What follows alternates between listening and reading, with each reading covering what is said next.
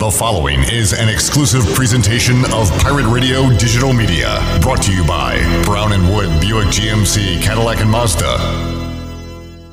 Hey Pirate Nation, this is Tom Brown from Brown & Wood Buick GMC Truck. We've been serving the Pirate Nation in Eastern North Carolina for 83 years. We have 4 brands, 3 generations, 2 showrooms, and 1 goal to make sure you leave a happy customer. We're located on Greenville Boulevard next to the Convention Center, or shop us online at brownandwoodauto.com. The following is an exclusive presentation of Pirate Radio, the voice of the Pirate Nation. Welcome to Pirate Radio Live. You can paint this one purple. Now live from the Pirate Radio studios in the heart of the Pirate Nation, here is your host, Clip Brock. Hello and welcome into a Tuesday edition of Pirate Radio Live. Beautiful day in Eastern North Carolina, and we are coming to you today all across Eastern North Carolina on Pirate Radio 92.7 FM in Greenville, 104.1 in Washington. We are on 1250. You can find us on 930. You can go online, pr927fm.com, or watch the program on Facebook Live and on YouTube. Make sure you're subscribed to Pirate Radio TV on YouTube, because we have a ton of great videos up there, including what goes on during the week at the press conferences. You can watch Mike Houston, the coordinators on Wednesdays, some players, and more, and their interviews in their entirety on our YouTube page at Pirate Radio TV. It's all there for you. We got a big show on tap for you today. Coming up in about 15 or 20 minutes, we will get the Tulane side of Saturday's game between the Pirates and the Green Wave. We'll go out to the Fixed NC Live line and talk to J.P. Gooderham from the Fear the Wave blog. Nice little Twitter follow there if you want to know what's going on in Tulane and around the country. Nice info, good sense of humor. So we'll have a good chat coming up on Tulane football coming up in hour number 1. The big man on campus will give his thoughts on ECU Tulane and the rest of week 5 of the college football slate. Pretty good slate this weekend now that I'm looking through the games. We'll talk about them with Jeff Nadeau coming up later on in hour number 1. Kevin Monroe joins us at 4 o'clock to break down what he saw on Saturday as the Pirates were able to escape Charleston Southern. Much tougher task this week with Tulane coming to town. We'll talk about that with Kevin Monroe, as he'll be in a good mood. His Cowboys were victorious last night over the Eagles. We'll touch on that and more with K-Mo. And at around 4:40, Stephen Igo joins us, hoistthecolors.net. We will talk Pirates, make some picks, talk a little NFL. His Mariners are not only alive, but I think control their own destiny at this point. We'll talk about it with Igo, but nobody's talking about Seattle because everybody is focused on Boston, New York, and Toronto as far as the wild cards go. But we'll talk about the MLB playoff races with Igo, and we'll do it here in just a couple minutes as well. Some Mike Houston comments from his press conference earlier today. We'll sprinkle some of those in hour 1, 2, and 3 as well. So that is what we got on tap for this Tuesday. Also, you can be a part of the show by chiming in on Twitter, Facebook Live, or give us a call, 317-1250. We've got Steve Hill in the Facebook Live chat saying, Clipper!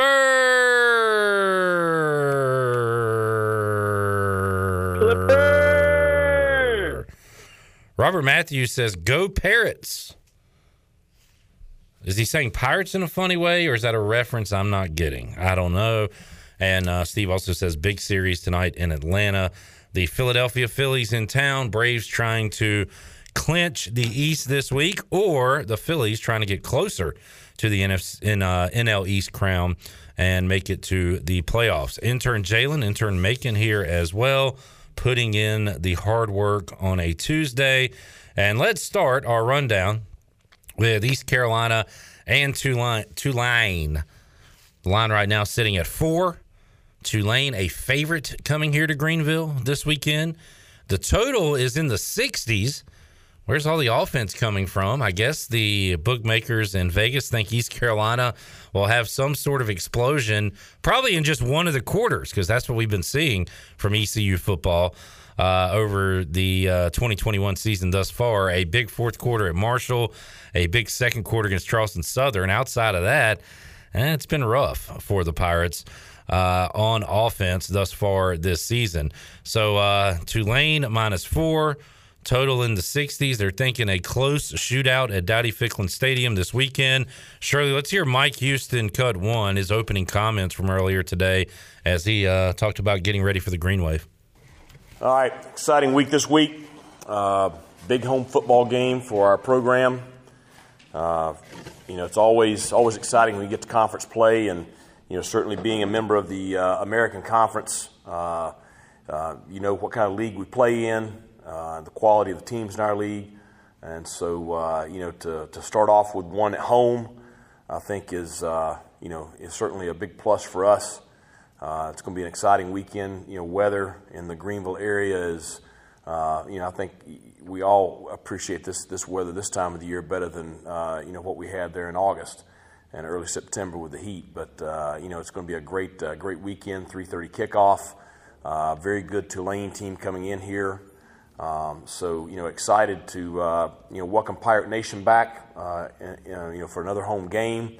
I thought the stadium last Saturday night was just incredible. I thought the fan base and the student section certainly were a positive impact on the game for our roster and our players, and just really appreciate their support, especially the student section. I mean, it's been a couple of years since we had it like that, and so it was great to see, and looking forward to having everybody back this Saturday at 3:30.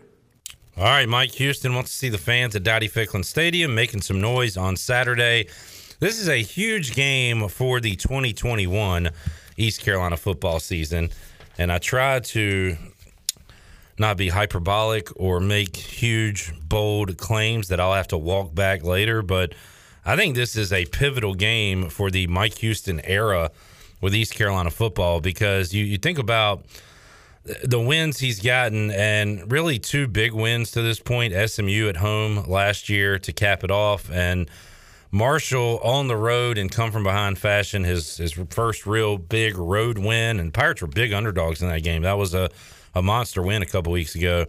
But not a lot of key signature wins and a lot of losses mixed in there. And you think about what the Pirate fans have seen that have gone to Dowdy-Ficklin Stadium this year, and just an ugly offensive performance against South Carolina.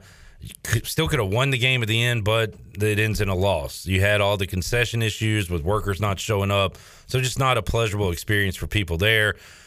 You think about Saturday, it was a beautiful weather day, great tailgate, fans were loud, into it, and the team got the win, but laid an egg in the process. And I saw some people say concessions were better. Some said it was the same as it was the first game. So 2 home games in 2021, 2 really not entertaining experiences. It's at the end of the day, entertainment, and people want to spend money to be entertained and have fun. And yeah, it sounds like people had fun on Saturday, but also the game itself could have gone a lot better if you are a Pirate fan. So now people will once again head out to Dowdy-Ficklin Stadium and see this team play and equal right now in the American. Tulane's kind of been in the middle of the AAC, while East Carolina's been in the bottom, trying to climb the ladder up to the middle of the American. And this is a game in year 3 that you would hope and think Mike Houston and his football team could win at home against Tulane. And if you do that, boy, you set yourself up for what could be a very good 2021 with a lot of winnable games left on the schedule. But if you don't, you're behind the 8 ball in 2021, and maybe it's more of a pivotal game for Mike Houston, that if they lose by double digits or if they get blown out, because fans are already I don't know. I'm starting to see a little bit of, is Mike Houston really the guy at ECU? I mean, I still think he can get it done here, but there's a lot of people on the fence about that, or getting closer to getting on the fence about that. And a loss here, especially a blowout loss, would really be a lot of steps back from the progress we thought we were seeing and that we are seeing with 2 wins now on the schedule. So I don't know. I just think this is a monster game, not only for this year, but for the Mike Houston era coming up this Saturday. And if the Pirates are able to win it, there's going to be a lot of excited people for not only what happens on Saturday, but for the remainder of 2021. Chandler, how important is this game on Saturday for East Carolina? It's very important. I mean, I think you hit it right on the head there. And, I mean, people are ready to see change. People are ready to see that step forward. And we have here and there, especially with that SMU game to end the year last year. The Marshall game was a great game to get back on track, to get fans back on track, to get into the stadium against Charleston Southern. And like you said, the Pirates just kind of laid an egg in that win. And we'll take a win, and we'll take going 2-2 in the month of September. But, yeah, you want to get ahead.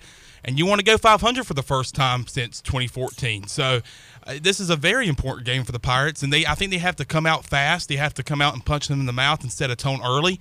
And I think it's also going to be important for the people to come back to Dowdy-Ficklen Stadium. You know, I know the concession stands has been a disappointment, and the operations as a whole has been a disappointment in Dowdy-Ficklen Stadium so far this year. But I really wish the fans can come out in full force, the students as well, and really make that 12th man impact and help the Pirates get the win on Saturday. Appears it's going to be another good weather day. It's a great kickoff time. I think the fans will show up ready to go, and I just hope the team can give them something to be excited about, both offensively and defensively, but even more so offensively.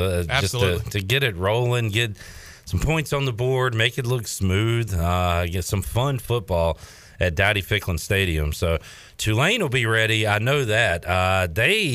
They are desperate right now for a win after a 1-3 start. They haven't beat an FBS opponent yet. I mean, maybe we can hope Tulane is just bad, but I don't think that's the case because of the competition they've played. Even their loss to UAB, that's a good team. Now, I know their fans and I too think they should be able to beat UAB at home as long as Willie Fritz has been there. They have an established quarterback in Pratt, but we watched them go toe-to-toe against Oklahoma in week 1. I think everybody saw that, and at that time was like, all right, well, we're not going to beat Tulane here at ECU, but that was one of those games where they had a lot of emotions, and let's face it, Oklahoma has not looked like world beaters this year. No.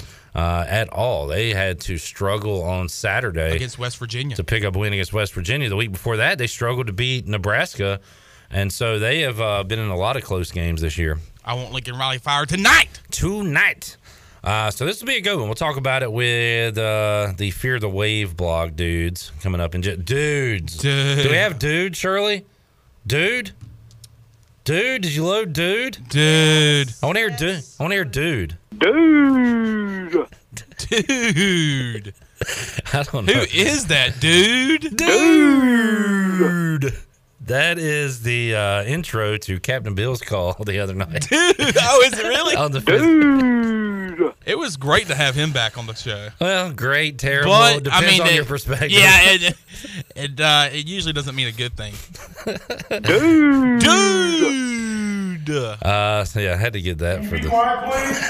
Thank you. We saw Malcolm at Tiebreakers on Sunday watching NFL, and sorry, Malcolm, but all I can talk about now when I see you is that. And he does like that it's getting played on Pirate Radio. He enjoys it. So, oh, really? Yeah, he's okay with it. If he says that's enough, guys. If he says to us, that's enough, guys, be quiet. Could you be quiet, please? Thank you. We'll stop playing it, but until then, we're gonna keep playing that. And we're going to keep playing Dude. Moving along. Manning Night Football. Another great night. I saw the worst news I've received maybe my entire life. That the Mannings aren't returning. Uh-oh, wait a minute. That tweet has been deleted. The tweet has been deleted. Why would they not return? I saw a tweet last night from Richard Deesh, whatever his name is, that like Richard Dude. Have you talked to your fiduciary lately? I have not. I need to talk to my fiduciary. Yeah. I saw a tweet that said Manning Night Football would not be returning until like week 7. And I didn't cry, but I was pretty damn close to it. This was the second time yesterday I almost cried. The first time when I was on the phone with Ruffin McNeil, but I held it together. And then last night when I heard that Manning Night Football was going on hiatus, but now I see that tweet's been deleted. So maybe that was false advertising? I don't know. I hope so, because it just keeps getting better and better. You haven't seen anything else from that, have you? I don't know. I'll have to. No. That would be a stinger. All right. Peyton Manning and Eli taking a break from the broadcast. They'll be back week 7. so it's something personal with them. I mean, No, I don't. They personally want to take a break? Maybe it had something to do with Eli Manning double birding America last night. No, it doesn't have anything to do with that. Okay. But it once again is awesome, and it's something I look forward to now on Mondays that I will not have. I'll just have to watch crappy regular Monday Night Football moving forward. That stinks. I don't think I'm going to watch Monday Night Football at all. Yeah, I'm out. I'm totally out. No Mannings, I'm out. By the way, was it a different vibe with the Panthers not playing last night? It was a way different vibe, homie. But I enjoyed it again last night, and I can't wait for Week 7. I tell you what, Jeff Charles used to always say the guests make the show, and I'm telling you, the Mannings are great, but now the guests they have on there are awesome. They had LeBron James on there last night talking about his potential football career, that in the 2011 lockdown with the NBA that he did get offers from Jerry Jones and I think Pete Carroll in Seattle to play football. So I thought that was a pretty cool tidbit there. So the guests that they've had on so far Nick have been Saban awesome. last night, Chris Long, and Matthew Stafford. They had your guy Matt Stafford on there too. God, he would look great in burgundy and gold, I'll tell you that. Robert says, what's up with the Eli middle finger? Eli was explaining that when he went to Philadelphia to play road games, he would get the double bird from 9-year-old kids and said, can I do it? I guess they can blur it out, right? And just shot the double bird right to the audience, and now it's everywhere out Eli. there. Dude! What are you doing? Eli is so likable. Peyton, he's funny. Yeah, because and funny looking. There was a scene where they were showing some sort of helmet, some weird looking Cowboys helmet up in the stands, and it was a rather large helmet, and Eli made a comment that said, hey, there's a helmet that Peyton might actually be able to fit. Eli was doing his Dak Prescott hip swirl warm-ups. Yes. And Peyton Manning talked about his what do you call it? Like his 8-year-old boy jeans. Like they were going back and forth. They had Archie on last night. He was critiquing Peyton for a lot of different things. So they are America's family right now. America's family. We are covering America's team. We are all Mannings at this point. So LeBron, I'm gonna really miss it. LeBron, threw his high school quarterback under the bus, saying that if he had a better high school quarterback, that he probably would have went into the football career. Well, Eli mentioned it, and I think it was Eli that mentioned it, and I thought LeBron was just going to ignore it, but then he went on and said, yeah, if I had a better QB, I might have stuck with football. Wow. All right, we need to take a break. We'll talk MLB playoff races coming up later on in the program. We will talk Tulane football when we return. By the way, that yellow-bellied, chicken liver, traitor, coward dude, Corey Glore, will join us on Thursday. So you will hear from Corey Glore this week. Forgot we had that one.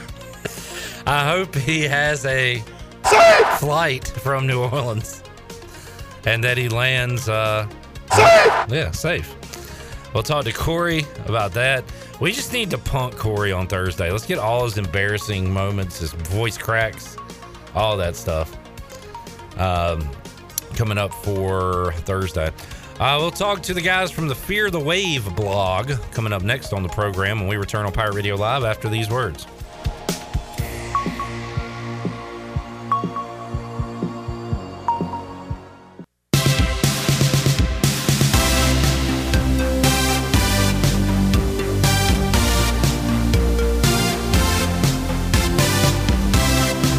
You're listening to Hour 1 of Pirate Radio Live. Do you need custom t-shirts, apparel, or promotional items for your business, organization, or event? Keep it local. Print it local with University Sportswear. Contact them today at universitysportswearenc.com. Now, back to the show. Welcome back. You've worked hard to start your business and are working even harder to make it successful, and that's why it's important to have a bank in your corner when you need them.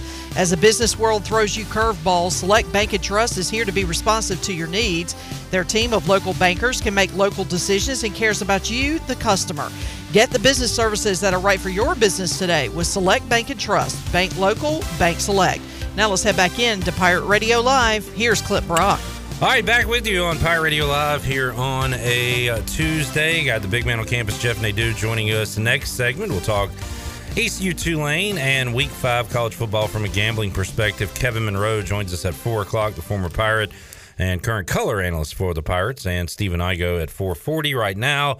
We'll take a closer look at Tulane. We'll do it on Thursday with the treasonous scum, Corey Glore. But right now we will talk to JP Gooderham from the Fear the Wave blog. He joins us on the Fixed NC Live line. JP, welcome back. How you doing, man?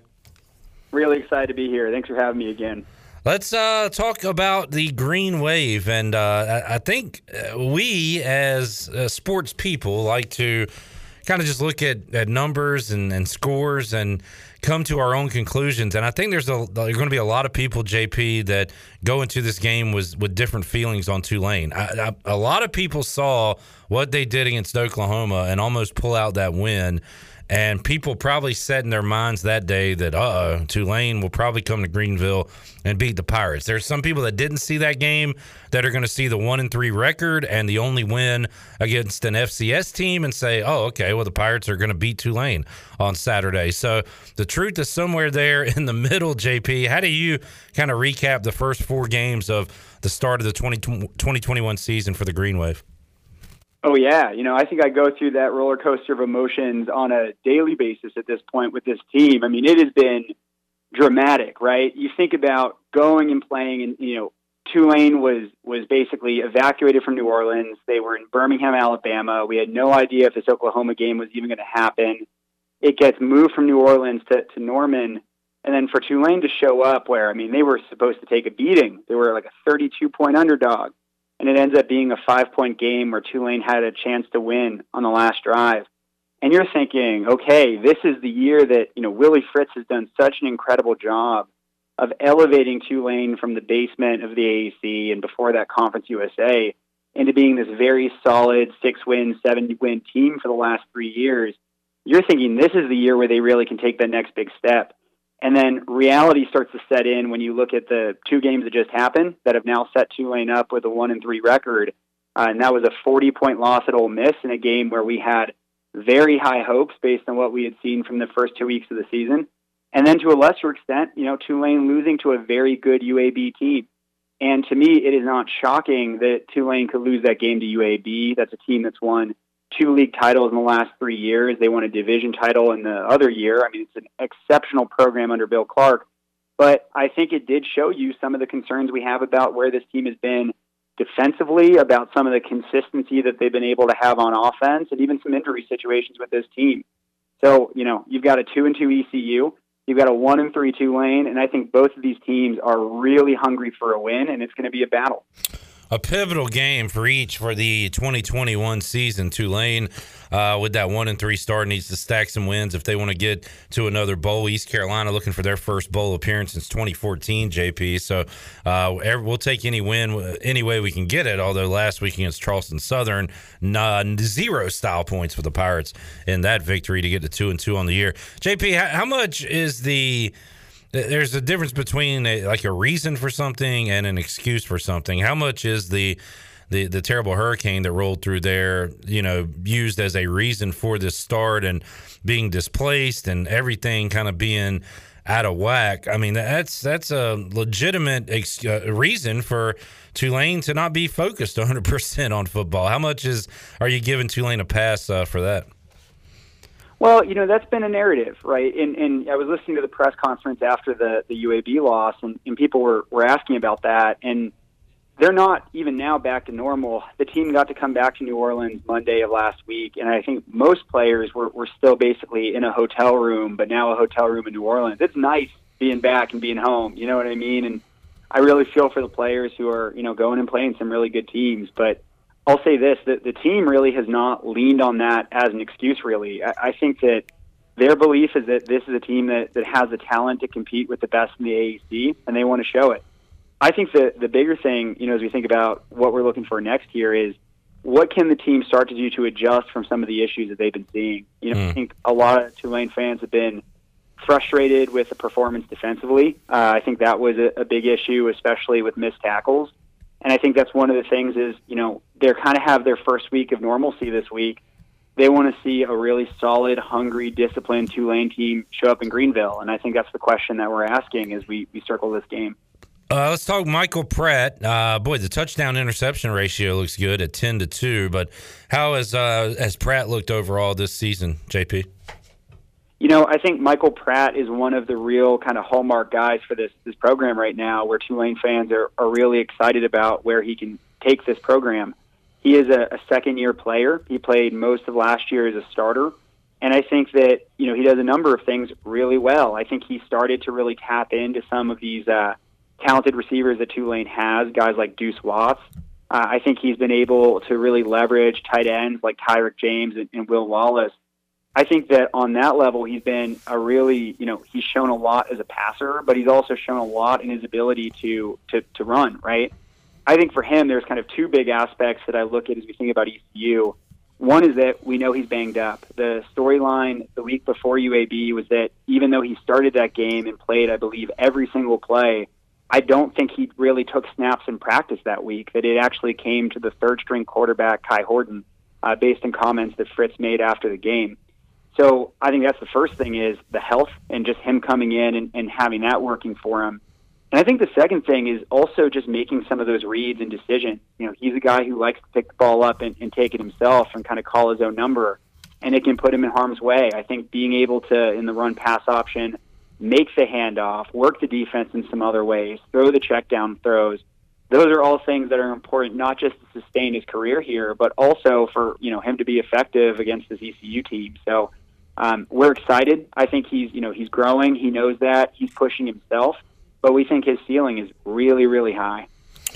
JP Gooderham from the Fear the Wave blog joining us on the Fixed NC Live line. JP, Tulane scoring 36.5 points a game, and a lot of those came against Morgan State. But that number, 36.5, is good enough to win you some games in 2021. The bad news is, as you mentioned earlier, they're giving up 37 a game, and a lot of that came to Ole Miss in that game where they were able to roll up some points. So, again, these numbers maybe a tad skewed as we sit here early in the season. 4 games into the season, although it really goes from early to late in the season quick in college football. So you want to get those things figured out beginning week 5, right, JP? Oh, that's definitely true. It's weird to say that your back is against the wall, but it depends on really any kind of goal you have for the season. Is Tulane starting with making a bowl game? You need to go, when you start 1-3. Now you got to go 5-3 for the rest of your season, right? Which is not easy to do. There are no easy games on this Tulane schedule going forward, and you got to win. You got to play. And Willie Fritz talked about that this week. And then I think the second thing is that even better than that, I think Tulane has, in their comments this week, hey, we didn't have the kind of amazing start to the non-conference schedule of beating one of these top-tier P5 teams. Our new thing should be, well, let's go out and beat some of these better teams in the AAC. And I think that's really the vision going forward. And I think to your point, what your read is there is spot on. I think the offense has really continued to have fireworks, as they had last year under former offensive coordinator, now Southern Miss coach Will Hall. In comes former Notre Dame coordinator Chip Long, who's taken over this year. And I know Bill Conley's ESPN SP Plus rates the offense as number 36 in the country. So pretty good, right? You look at the defense, though, which is at number 102, there's your trouble. And that's really the thing, is that Tulane is going to need to find more on defense. I think, to your point, you can score points, but against a lot of these AAC offenses, you need to really bring some heat on defense, too. Pirates got to find their offense. It'd be nice if they could do that Saturday. East Carolina's really had 2 good quarters of good offensive football this season, and really, that's about it.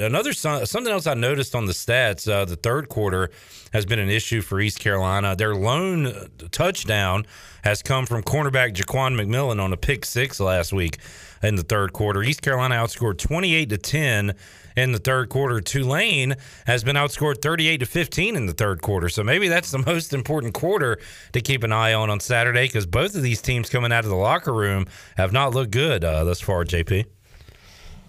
That's true. I would actually say, though, that I think Tulane it's weird because it doesn't really align with the numbers, but I think Tulane has actually been stronger in the second half. At Oklahoma, that was where the comeback started to happen. Yeah. Against UAB, they went down 21-0. And I think that that's a really key piece for Tulane and for these Willie Fritz teams, is having that toughness, especially in a road environment, to be able to find your way back. Now, something that's really anchoring those numbers down I was in Oxford for that game. I feel like Ole Miss scored about 60 points in that third quarter, the way it is in my mind right now. That wasn't great. But I think that, to your point, Tulane really is going to need to play a complete game if they want to win this against ECU. Real quick, JP, you said you were there in Oxford. Do you think Ole Miss has the offense and I guess most importantly the defense to make it a game against Alabama coming up on Saturday? Man, it's crazy because, the stock answer you should always take basically against Nick Saban is no, and you're going to be right about 99% of the time. Yeah. You kind of feel like you're going out on a limb when you're not doing that. I was incredibly impressed with Ole Miss. I really was, and I think they can make it a game. I think if Florida made it a game, I think Ole Miss can make this a game with Alabama, and I think that quarterback, Matt Corral, is incredibly effective, not just in his athletic ability, but in his leadership. I mean, he talked a lot about the way he kept his team focused when we had like a 2-hour lightning delay, and we were sitting there in the rain just waiting for this thing to happen. I think the offense that they have is going to be a test for Alabama, even with the talent they have on defense. And honestly, I think the biggest thing is that the defense for them has gotten better. Now, their offense is elite. Their defense, I do not think, is elite yet. But I think that's going to be the thing, is put the offense in a position where if Matt Corral can go out and do his thing and hit some of those really talented receivers and really work the field, you're giving them a chance to make it happen. And so, yeah, like I said, I feel like I'm out on a limb, but I was very, very impressed with that Ole Miss team. Talking to JP Gooderham from the Fear the Wave blog podcast. You can follow, or blog, I should say. You can follow them on Twitter at Fear the Wave blog. JP, when I saw the total for this East Carolina-Tulane game, my first thought was, wow, is East Carolina going to put it together offensively enough for this total to get into the 60s? And I guess from your perspective, it's, can this Tulane defense show up and keep East Carolina from scoring 30 points in this game? So, who shows up, ECU's offense, Tulane's defense, we'll see. But what kind of game were you expecting on Saturday at Dowdy-Ficklin Stadium? It's kind of where my head's at, and it was a little surprising seeing that, given the fact that there hasn't been a ton of firepower. You look at some of those games, like the 20-17 loss, I believe it was, South Carolina, and they've kind of had those low-scoring games. I thought Keaton's numbers as a running back were pretty impressive in these last two, with him putting up, I think, 100-plus yards in both of those games. He's averaging like 7.8 yards per carry or something, which is fantastic. So I think ECU has some pieces here that they can start to build around, especially if, for Tulane, I think some of those issues have been, I mentioned before, the missed tackles, extending a play that could be a 3rd and 5 stop, and all of a sudden a guy's rumbling past that first down line and extending drives. I think the other thing is, for Holden to kind of find his way of testing Tulane's quarterbacks, where I think there has been some challenge in that secondary that we didn't expect. But on the flip side, I looked at the box score for Charleston Southern, and I was very shocked to see an FCS team put up 568 yards against East Carolina. And I think for Tulane, that's the other thing for them, is Pratt getting in there and getting an early and quick start. And that was a huge issue in UAB, was coming out and starting with some 3-and-outs and putting the defense on their heels. It is not all the defense's fault that they've been in that position. When Tulane has kind of dropped anchor and lost some of that steam, it's put them in such a challenging position, spending a lot of time on the field. And I think that's probably my biggest takeaway, that if Tulane wins this game, what do I think the storyline is? It would be Michael Pratt coming out and really building some nice drives early in this game. I think that's also how you pass that 60-plus point mark, too.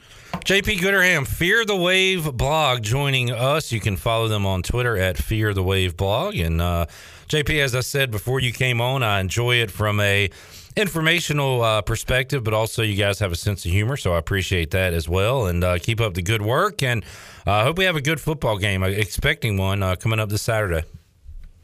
It should be. Thank you very much for having me, Clip. All right, thanks, man. There's JP Gooderham joining us on the Fixed NC Live line. We'll take a break, come back. What does Jeff Nadeau think about the 4-point spread in this game? Tulane a favorite coming here to Greenville. We'll talk about that and the rest of the college football action. Pretty good slate this Saturday. We'll go up and down that slate when we return after this.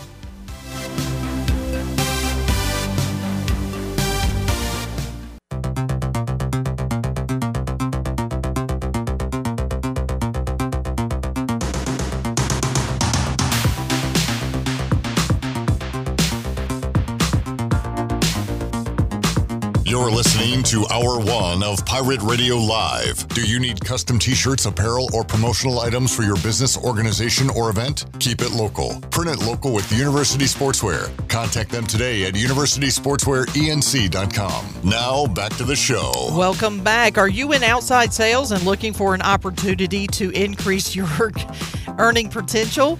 CopyPro has been in Eastern North Carolina for over 45 years and continues to grow each year, and they are in need of some sales professionals with a desire to potentially make a six-figure income. Do you have what it takes? Visit copypro.net today to submit your resume and to learn more. Now let's head back into PRL. Here's Clip Brock. I wish I knew what was so funny, because all I know is you were over here just about to turn red. Are those the shoes you got? Yeah, basically. What? I know, good and well. All right, we got to get to Jeff Nadeau. We'll talk about this with Igo in hour 2. Oh, man. This is pretty funny, though. Chandler's in a wedding on Saturday. Okay. So he won't be here at work. Dude. But he got some really nice shoes that he was excited about. They are nice. They're very nice. Yeah, they're very, very nice. And I did a little research on those shoes, and I'll tell you more about them in a moment. Okay. Well, whatever it was hilarious, because that's why I started laughing, because I looked up and you were just slumped down in your chair, just crying, laughing. It cracked me up. All right, more on that in a moment. But right now, we'll go out to the Fixed NC Live line and talk to the big man on campus, Jeff Nadeau, who joins us to talk college football on a Tuesday. Big man, how you doing? Pretty good. How are you? Hey, doing great, Jeff. Looking forward to some more football. We've got this Tuesday, Wednesday hiatus, and we'll get back to it Thursday. When does the midweek Maction begin, Jeff? Are we still a few weeks away from that? I hadn't looked ahead. I think it starts beginning of November. Okay, about a month away from some midweek football, but we now have time to look at what's coming up this weekend. Big man, let's start with East Carolina. This is a pivotal game in the 2021 season for ECU, and I think even more important than that, a pivotal game for Mike Houston. You've got a winnable game at home to start the conference slate, but you are a home underdog to the Tulane Green Wave. Tulane right now a 4-point favorite. Total's at 64.5, so they're expecting some points to come in this football game. Tulane had that great season opener against Oklahoma where they almost pulled off the upset, but since then they rolled up some points on Morgan State, Jeff, but have lost a couple of games, got blown out by Ole Miss, and then lost at home to UAB. So two desperate teams here coming into this game looking for their first conference win to go to 1-0 in conference play. So what do you think when you look at the Green Wave and the Pirates, Jeff? Yeah, I know. I don't think you'll hear this from anyone this week. Maybe you will. I don't know. I don't know what'll be said, but I think this is probably one of the most important games in Mike Houston's career. There. I mean, I'm with you. If they want to get to a bowl game, I think they have to win this game. I mean, I think you look at the rest of the schedule. I mean, South Florida, Temple, and Navy are winnable, and you should win there. But yeah, you look at you only have 2 wins so far, so you have to get this one against Tulane. It's at home. And I think Tulane's probably saying the same thing. I guess for me, like just as a neutral and someone looking, outside in, I don't really trust ECU to win games like this. I don't. I mean, I thought the South Carolina one was rough. I thought, and look, I'll give them the benefit of the doubt. They did beat Charleston Southern last week, but as you know, it wasn't easy. You got an easy, a win that you probably shouldn't have had against Marshall. So you have some confidence, but Tulane's a good team. Michael Pratt's a good quarterback. They've obviously played well and played. I mean, you talk about the competition. Tulane has played Ole Miss. They played Oklahoma. They played UAB. I mean, this team is battle-tested. They played some tough football teams. Now, they didn't win those games, but they were right there against UAB, and they were right there against Oklahoma. So, yeah, I'd be honest, Clip, I would lean Tulane here. I'll let Mike Houston and the team surprise me and win a game. Maybe they shouldn't. They have to have it, but I don't think they'll win. I'm feeling on the same wavelength there. Just I'm using the evidence I've seen in the past. All I can go on is what I've seen from this team, and I just don't know if they have the offense to keep up and the defense to stop Tulane. I do. That total, Jeff, is suggesting like a 34-30 game, and I don't know if East Carolina can get into the 30s the way their offense has sputtered for a lot of this year. So I don't know. But right now I'm with you on the Tulane side. We'll see how I feel coming up Saturday. I think if you're and I said this last year with East Carolina, and I'll say it again, like they try to establish the run way too much. Like in certain games, you just have to let it fly. And I get it for the first quarter or whatever, but I think to win this game, I think they're going to have to shoot it out. You know, you're going to have to throw 50 times, I think. And you look at it; they did it against Marshall and it worked. So, you know, they have to throw the kitchen sink at Tulane. This is a real important game. It's a great barometer game to see if they have any moxie. But this is why you hired Mike Houston, to win games like this. And if you don't win this game, I mean, you're not going to win again until, you know, probably close to Halloween. Jeff, you don't have any connection to East Carolina other than coming on Pirate Radio, and you have over the years. So you know, and you certainly know a lot about East Carolina now that we've talked. But you sound just like the locals here that call in after the game. So you're not you're kind of preaching to the choir here when you talk about how big this game is, how East Carolina needs to open it up, and how Mike Houston needs to win this football game. So I think a lot of people are agreeing with you right now that are listening. I mean, I'm pretty negative by generalization, just being from the Philadelphia area. But yeah, I mean, I've said before, if I were a fan of this team, I would be irritated week to week. You're just kind of waiting and it doesn't happen. But we'll see. It'll be a good game, I think. Jeff Nadeau joining us. Jeff, I'll bounce around a little bit and then we'll circle back to games you like coming up this weekend and midweek. I made a note to myself last Friday. I'm trying to remember what game I was watching now, where home underdogs on Friday nights, and I don't know how much you look at trends like this, but they have been hidden. You go back to Virginia Tech and North Carolina. There's been several examples since then. And if you're going to star a game like that this Friday, it would have to be Iowa at Maryland, and Iowa is a 3.5-point favorite. When you see number 5 versus a Maryland team, maybe you would think it would be a bigger favorite, but Maryland is 4-0. How real are they? Talking about East Carolina trying to get a big signature win for Mike Houston this weekend. This would be monster for Maryland, who has really struggled over the years, but do you think the Terps can hang with the Hawkeyes on Friday night? I mean, look, the ranking that Iowa has is one of the most pathetic things. Like, that's just why rankings suck, because it's like they're just there because. You're talking about football or basketball, Jeff? Because you said that about the basketball team too. It's always this team. It's basketball or football. It's pathetic. I mean, keep in mind, Clip, Iowa is 114th in the country in total offense, 293 yards a game. Their quarterback is one of the worst completion percentages in the country. I mean, when you look at 114 in the country, Clip, Old Dominion is averaging about 10 yards more a game than them. Old Dominion. UMass is averaging more yards per game. South Florida, Temple, Georgia Southern. I mean, this is just dreadful stuff. I remember earlier in the year they had a big win against Iowa State, but didn't they get like 2 pick sixes? Yes, they did. They have a great defense, but it's been a little fluky, maybe, right? And then they played Indiana, who didn't have a healthy Penix. So, yeah, I think they get. I think this Maryland team's legit. I love what I'm seeing out of this young Tagovailoa kid. Mike Locksley seems like he's established a really good kind of culture there. They've got some receivers. Dante Demas is a really big play guy. I think they win this game. I think that's going to be a rocket atmosphere. Reminds me a little bit, Clip, of week 1 with UNC and Virginia Tech. You have a team coming in that's maybe a little overvalued against a hungry, desperate team that's 4-0, that's actually probably better than we think they are. That home crowd's going to be great. I think Maryland is a solid play here. And I think Sharps agree because this opened 4 and it's been bet down to 3.5. Yeah, Jeff Nadeau joining us. And look, Iowa is 4-0. You say the ranking is not what it should be, but it kind of speaks to where we are in college football this particular season, right, Jeff? With Clemson already losing a couple of games, Ohio State has lost. It looks like everybody but Bama, and we'll see if Georgia, we'll get to that game in a moment, but we could be in one of those wild college football seasons where a lot of teams get multiple losses this year. I'll tell you what's really interesting is if Ole Miss somehow knocks the world and beats Alabama, then, I mean, Clip, I said one of the, and I'll throw this out right now, one of the picks that I've already made this week is Cincinnati against Notre Dame. And a lot of the reasoning for that is I think this is the biggest game in Cincinnati football history. It's not even close. This team has a realistic shot this year to actually get to the Final Four. There are not 4 teams, I think, maybe by the end of the year that are better than Cincinnati. This is Cincinnati's last opportunity, I think, to get one of those signature on-TV wins.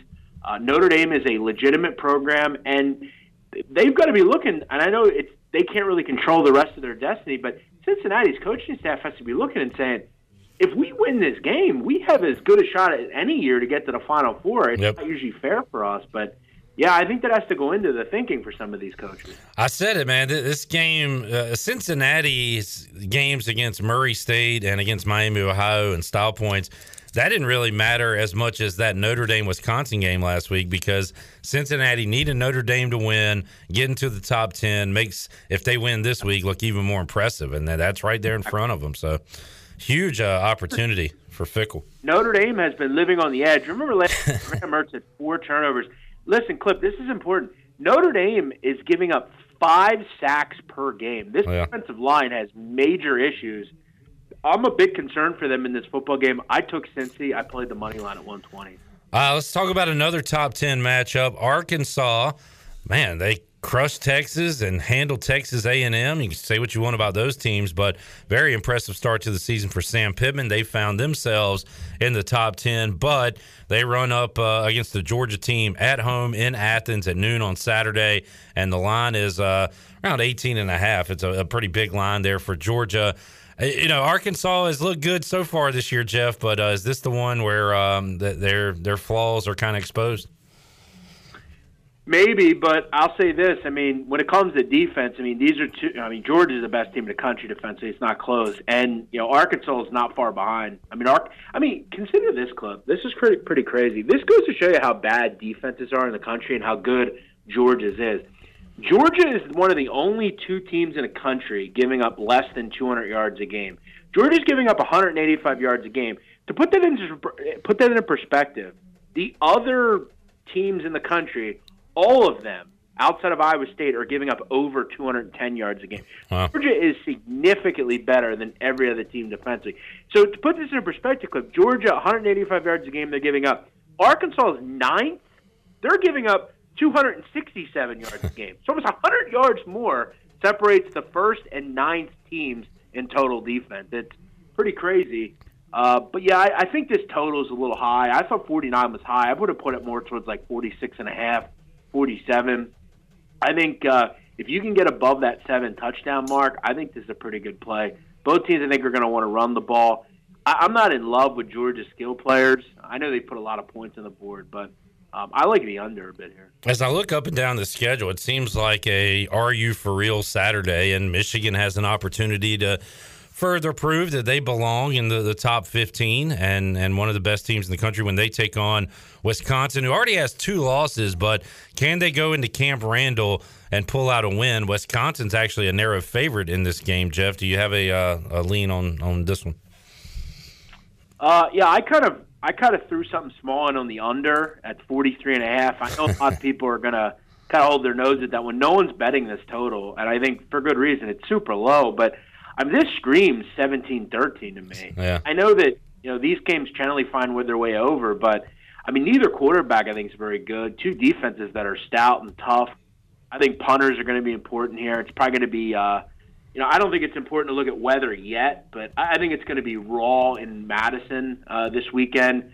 We're starting to feel the cold weather up here. You look at Saturday, I mean, it's going to be fine. It's only 70 degrees. But, again, something to think about, wind, things like that.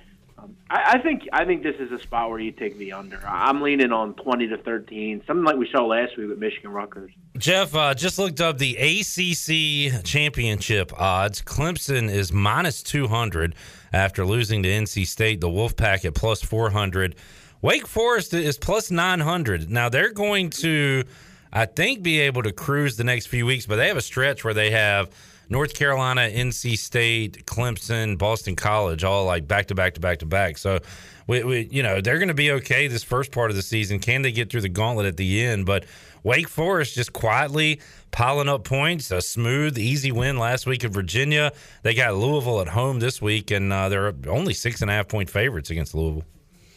I think when it comes down to a Clip, we can make the case. Would you say you have a number on that? Wake Forest was, now I got to pull it back up, plus 900, I believe. So Clip, at FanDuel, you can get 20-1 on that. Wow, okay. Yeah, I got to tell you, I like the way you're thinking. I think this is a smart decision. Wake is, I think, one of the better defensive teams in this conference. I think they might be the best defensive team in this conference, maybe outside of Clemson, who's still good defensively. But, yeah, I like Wake. But I'll tell you this, I like Louisville as well. I think we can make it clear, Clip. I mean, Ole Miss is really good. Yeah, and that's a great point. That's the one time I've actually sat and watched the whole Louisville game, and good grief, they got torched on defense. But since then, they've won every game they've played. So. Yeah, exactly. And Malik Cunningham's starting to, I think, kind of figure it out. Satterfield's starting to get his bearings a little bit. I think if that hits 7, maybe you take a shot with Louisville. But, yeah, it's hard to get in front of Wake right now. They're ranked all of a sudden. They have a good defense, and Hartman is good, and they can run the ball effectively. So, yeah, I think 20-1 is not a bad shout on Wake. Pitt, interesting as well at 14-1. You mentioned earlier if Ole Miss can go to Bryant-Denny Stadium and pull off the upset and shock the college football world, that would be monster for the landscape of this season. Do you think there's a chance of that happening, Jeff? What you cut out at the beginning, Clip. What was the question? The Ole Miss Alabama. You used the word if Ole Miss could do it earlier. I mean, do you think they can make this a game with Bama?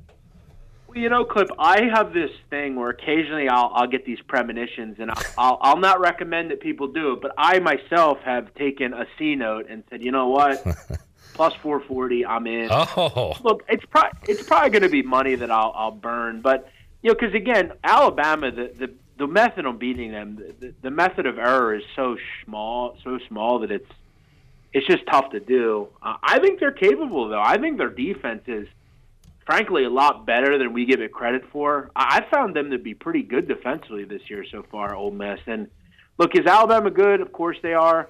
I'll tell you right now, Clip, if I had let's say Rough and Rowdy had already happened and I've already been paid, being paid pretty well, I would do my best to get to this game. I've never been to a college football game. It's not as important up here than it is down there. Yeah. I would love to be at this game. This is going to be an absolutely awesome game to watch as a neutral fan. There's going to be tons of offense. Matt Corral, I think, wins the Heisman Trophy this week. Oh, wow. So there's the call from the big man. Total sitting at around 80, 79.5. They put up over 100 last year. Like, is that too high for you to go for, Jeff? Or are you going to go ahead? What do you think about the over in this game? Well, I mean, I'm generally not betting totals this high. I mean, think about this, Clip. Let's say this game was 51-27. You would lose. Over. Yeah. That's crazy. So, but no, I think this would be terrific to watch. Two teams that are just incredible offensively.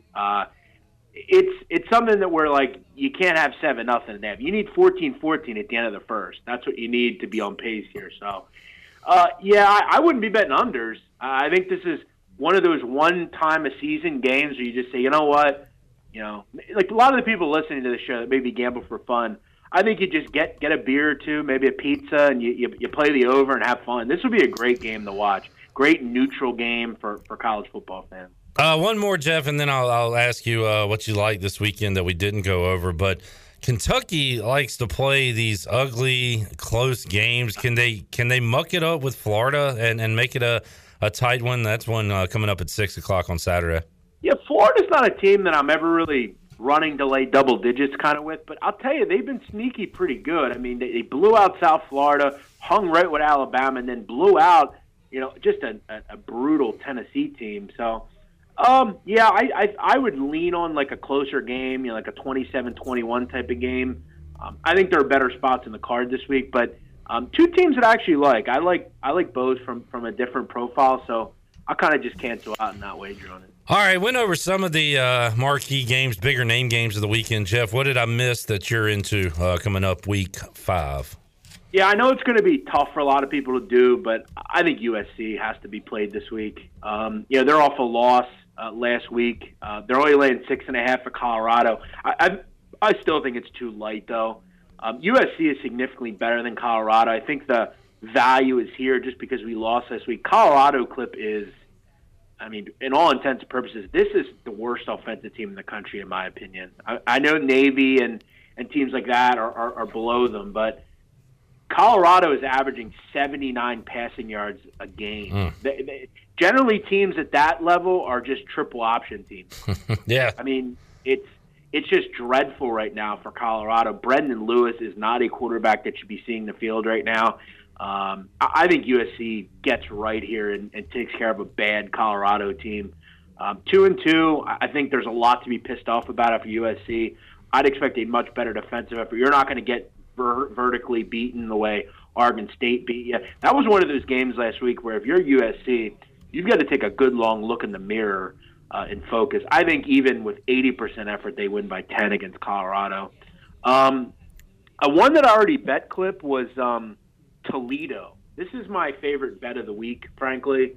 I played Toledo last week, -5 against Ball State. I'm going to play them again against UMass. Now, I know a lot of people will probably say to me, well, big man, it's the last non-conference game. They've got MAC football to worry about. That's fair. But remember, Toledo has one of the best backup quarterbacks in the country. They have a kid called Daquan Finn. Okay, he played in mop-up duty against Norfolk State, played last week against Toledo. This is a guy that could capably run an offense.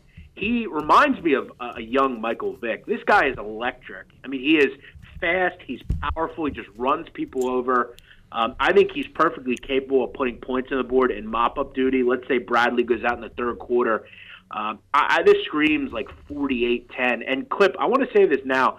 Toledo is not the defense of old. This is a really good defensive team. They were absolutely terrific last week against Ball State. I think they put a similar effort on this week. I think they blow UMass out of the building. Jeff Nadeau joining us. I like the foresight to think it's going to be a blowout and to already know who the backup quarterback is in case it is. So good stuff there. Jeff, we will reconvene with you on Thursday, talk some NFL, and then hook up with you on Saturday on the Bud Light pregame tailgate. You can check out patreon.com/BMOC and follow him on Twitter at Jeff Nadu. Big man, enjoyed the college football chat today. We appreciate you joining us. Same here, Clip, and thanks for not asking me about the Eagles. I've had it, so thank you. We ran out of time. Next question was going to be about 3 carries to running backs last night, but we ran out of time. So well, maybe Thursday. I'm going to probably be forced to bet them this week, weirdly enough. So talk to you Thursday.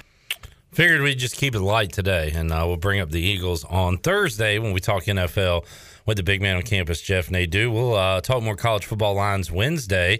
The return of Wager McGee on a Wednesday coming up on Pirate Radio Live. Let's take a time out. We'll come back. We will have more for you. Kevin Monroe joins us on the other side. We'll get his thoughts on what happened on Saturday and what will happen this Saturday when we return on Pirate Radio Live after this.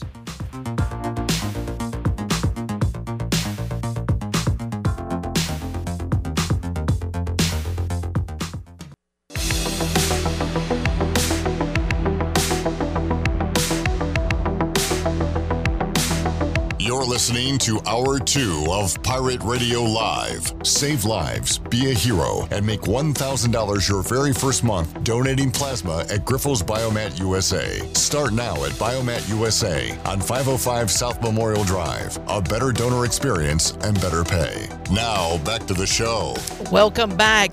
Eastern North Carolina's choice for window tinting, signs, graphics, wraps, graphic design, and more is Signs Intent.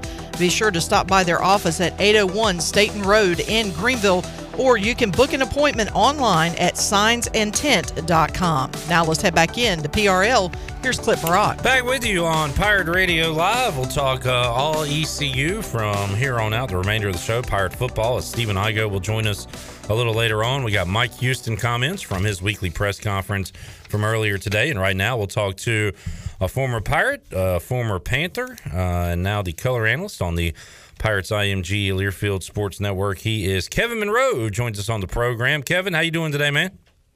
I'm doing good, Clip. I hope you are. I'm doing well. Kevin, we'll get to the Pirates in a moment. Last night I tweeted, is it an overreaction to say that the Cowboys win the NFC East by 4+ games? Kevin, what's your answer to that question? Is that an overreaction, or does that sound like a possibility to you? I'd love for that to happen, but it's definitely an overreaction. I'm not yet to the point to where I think the Cowboys aren't above doing some dumb things, specifically when it comes to coaching and clock management. We seem to really struggle with that over the last 2 games. And so if there's a close game at hand, I'm sure, whether it's on defense or coaching, we'll find a way to screw it up. But I do like how talented they are, both offensively and defensively. So if it just comes down to lining up and beating other teams, I think they're talented enough, but they could definitely screw this up. Perfectly said, Kevin, because I also had a thought that the Cowboys are the most talented team and have the worst coach in the division. Now, I don't know about Joe Judge, Nick Sirianni yet, but Mike McCarthy just continues to make baffling calls, even in comfortable wins like last night. Peyton Manning was screaming at his TV for Mike McCarthy to call a timeout at the end of the first half. But I don't know. I don't even know if he can stop Dallas from winning this division just because everybody else looks so bad. But it's still early, Kevin. As you know, teams can turn it around, so we'll see. Well, I was happy to see Ezekiel Elliott play well last night. I think people were starting to write him off and, ready to go to the Tony Pollard bandwagon, which for me, I'm a Cowboy fan, so whoever's back there, I'm rooting for him. But I really do like Zeke, and I think he's still, a top 10 back in this league. And if he gets the opportunity, I think he'll do well. All right, Kevin, on to the Pirates. East Carolina wins their second straight game on Saturday. You always hear there's no such thing as an ugly win or a bad win, but boy, ECU tested the limits on that phrase on Saturday, Kevin. There was a lot of people, myself included, coming out of that game knowing it was a win, but man, not feeling very good about it. How about yourself? Well, I texted someone right after the game, and I said, I'm happy that I'm so angry over a win for once. Because that's how I felt. I felt like I couldn't believe how we played against an FCS opponent, and not just an FCS opponent, but an FCS opponent I didn't feel like was anywhere as good as us. We played when James Madison rolled through here, a few years ago under Coach Houston, and they beat us. They were a better team that day. I didn't feel like this team that we played was as good as us, as talented as us, but they just kept making plays, and we kind of just sat on the ball in the second half and got a little bit too conservative and didn't do a whole lot. And it was just frustrating to watch. Very frustrating, Kevin. Once again, the Pirates put together one good quarter of offensive football. We saw it in the fourth against Marshall. We saw it in the second against Charleston Southern. And outside of that, just subpar play offensively. And nothing's going to change this week as far as the quarterback, the coordinator, or a lot of the personnel, Kevin. So it's just on them, I guess, to execute, because right now you're not going to bring in any new players. You're not going to, I don't think, fire any coaches or change positions at the top. So it is what it is. Now what can this team do to make it look prettier on the field when they got the football? Well, you know what? We got to see one play of Garcia, and Coach always says every week that it's an open competition at every position, and that the best guy is going to play, and that he just happens to think that so far this season, Holton has been the best guy at the quarterback position. And you know what? I don't argue that he might be the best guy because we're not at practice. I just know that he's struggled at times. And so if he's struggling, I've said this before, if he's struggling, why not give someone else an opportunity? And so who knows after Coach, has watched film over this past few days of what he saw from Holton Ahlers, if he feels like maybe Garcia should get more time. I think the fan base would probably tell you he deserves to get more time. I don't know. I just know that the offense was very stagnant. You're not getting the ball to the playmakers enough. Tyler Snead's not touching the ball enough. Mitchell and Harris aren't touching the ball enough. And it seemed like things just got really one-dimensional. And I think they outgot in terms of first downs. I think they had 20 or 25 more first downs than the Pirates, which is pretty incredible for the amount of time of possession. There was only 3 minutes difference in time of possession. So that was really a staggering stat. I agree. I looked at it after the game, thought that can't be true with all the 3 and outs, and as much as Charleston Southern seemed to have the football. Kevin, that quarterback Chambers on Saturday, I went back and thought about the Bryce and South Carolina's coach who was playing quarterback, and the QB from Marshall, who of course is very talented as well. But that quarterback, and we helped him probably look good, Kevin, but that QB on Saturday, Chambers, was the best QB I've seen ECU play this year. How about you? So I hesitate to say best because I thought Grant Wells at Marshall was just a really good passer of the football. I thought he was accurate. I thought he was a good player. I think, overall he's probably a better player. But there's nothing – you can't put anything over an athletic quarterback. A quarterback that can just beat you with his feet. It's a lot like what you see with Jalen Hurts. He makes a lot of mistakes, but he can just take off and run on you, and it'll just kill you. And so, yeah, that's what he kept doing was that when it would break down, he probably only had one or two read on every time he dropped back. And if that person wasn't open, he was going to pull it down. He was able to escape sacks and just keep drives going, keep the chains moving. And that's all it takes. That's all it takes. And so in terms of being the most deadly against us this year, he definitely was the most deadly because we had to be able to corral him and stop him and slow him down. And we were good at it at times, and at times he was getting away and making things tough on us. He was fun to watch, unless you were rooting for East Carolina on Saturday, because he was tough to get and made some pretty good throws as well. Kevin, that defense is on the field so much because of those 3 and outs, and even the big plays East Carolina makes. With CJ finally had a big one, a 60-yarder, and then Keaton Mitchell another huge run for East Carolina, and that put the defense right back on the field. That is a bit of an excuse for giving up 500 and some yards to an FCS team. Defense has a lot of cleaning up to do starting this week against Tulane. Yeah, they've given up, a lot of yards, some points. They've been opportunistic. They've gotten some turnovers, and I like to see that. I love what Jaquan McMillan is doing. He's going to rewrite the record books for corners at East Carolina. He's always around the football. They're starting to get better pressure on quarterbacks. I thought they pressured the Charleston Southern quarterback a lot. They just couldn't corral him and get him on the ground as much as I'd like to see. So I think they're doing some good things. They're finding a way to get stops at times. But yeah, they're just out there too long. They give up too many third down conversions, too many opportunities through the air. Balls are completed. They're rotating 3 corners. McMillan's pretty much a mainstay, but Nolan Johnson and Malik Fleming kind of rotate over to the other side. The safeties get rotated in and out. Those 3 or 4 guys, and the linebackers are always coming in and out. And then same thing with defensive linemen. So we have depth, but not everybody's performing to where we'd like them to be performing. And so the defense has not been as good as it could be, but certainly it's kept us in games. We'll talk more about snap counts, player participation with Igo later on in the show, but there was one series, Kevin, where we saw Aaron Ramseur out there.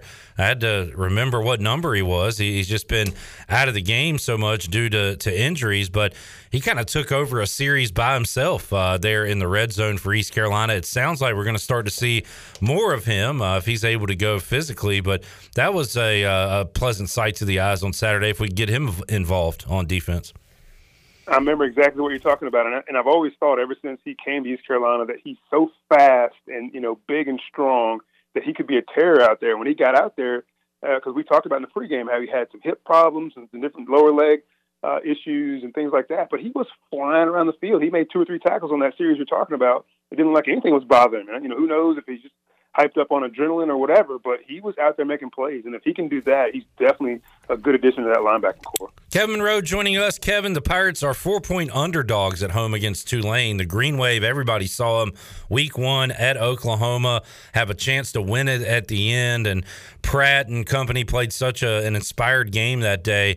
They lost 40-35. They then rolled up a lot of points on Morgan State, FCS team. Since then, they gave up 61 to Ole Miss in a blowout and then lost at home to a pretty good UAB team, but a team you'd think that Willie Fritz and company should be able to beat in their home stadium. So you want to talk about a desperate team in week 5, Kevin. Tulane desperate for a win. They're kind of used to winning 6-7 games a year, going to a bowl. So this is a super important game for both of these teams this Saturday. Well, the one thing we know is that Coach Fritz is a very good coach, and he's always going to have his guys ready to go. It does make you wonder now that we've seen 3 or 4 weeks of Oklahoma, how good they actually are. Right? True. Because if the one measuring stick for Tulane is how they hung in there with Oklahoma's let everybody hang in there with them this year. So that may not be saying a whole lot, but you're right. I mean, at 1-3, they're well coached. They've got some good players, including the quarterback position. So should they be favored? Probably, but you get 3 points for being at home, and so basically they're saying they're a 1-touchdown favorite. And so we'll see. We'll see. We're going to be ready to play. We know they're going to be ready to play. I think that offensively, if we can get out and be a little bit different, start doing some play action, working the receivers, working the running backs, and get on the board quickly, but keep the pressure on Tulane's defense, we got a much better chance. The problem is when we get out early and start to sit down on the ball and start to not be dynamic is when we struggle. Kevin Monroe joining us. Kevin, in the last few days, Seen a couple of coaches from yesteryear for East Carolina. I saw pictures of Steve Logan at the game, which is a rare sight on Saturday. And then it was announced that Ruffin McNeil would be inducted into the Hall of Fame. He was on the Brian Bailey Show yesterday, Kevin, and I had a chance to talk to him for no more than 45 seconds. And I still got a smile on my face from that conversation. Great to hear from Coach Ruff, and we'll be seeing him coming up later this year. And also your old coach, Steve Logan, was in the house. So nice to see these old coaches around Greenville once again. Love Logan. You almost have to play for him to know a whole lot about him because he doesn't open up to the press very often. Now, he did obviously done the radio show and has done one for a long time, and you kind of get a feeling of who he is through that. But when you play for him, you get to know him, and he's a great guy, great coach. Coach Ruff, you meet him, and if you don't like him, it's your fault. It's not his fault. And obviously I didn't get a chance to watch him play, but I heard he was a great player here at East Carolina. And it's kind of funny. I think Jeff Charles told me this stat that there's been 3 coaches that have been asked to leave East Carolina that have been inducted in the Hall of Fame. Steve Logan and Ruffin McNeil. Wow. Cool. But you never know. And I think that seeing those guys around town just shows that they still love the Pirates, and that's a good thing. Interesting stat there. A stat to consider, we would call it here on the show. K-Mo, great to chat with you, man. Have a great call with The Voice on Saturday, and we'll talk to you again soon. Appreciate it, Cliff. All right, always enjoy talking to Kevin Monroe, getting his thoughts on the game, wants to see a better offensive performance, and look, that defense got to play better as well. Going to be all hands on deck for Saturday when the Pirates take on the Tulane Green Wave. We'll hear what Mike Houston had to say earlier today at his weekly press conference as we continue on the Bud Light ECU Report, brought to you by Bud Light. Great for game day. So pick some up for this Saturday for your tailgating and enjoy one while you're watching the game as well. We roll on with the Bud Light ECU Report. Mike Houston comments on the way after this.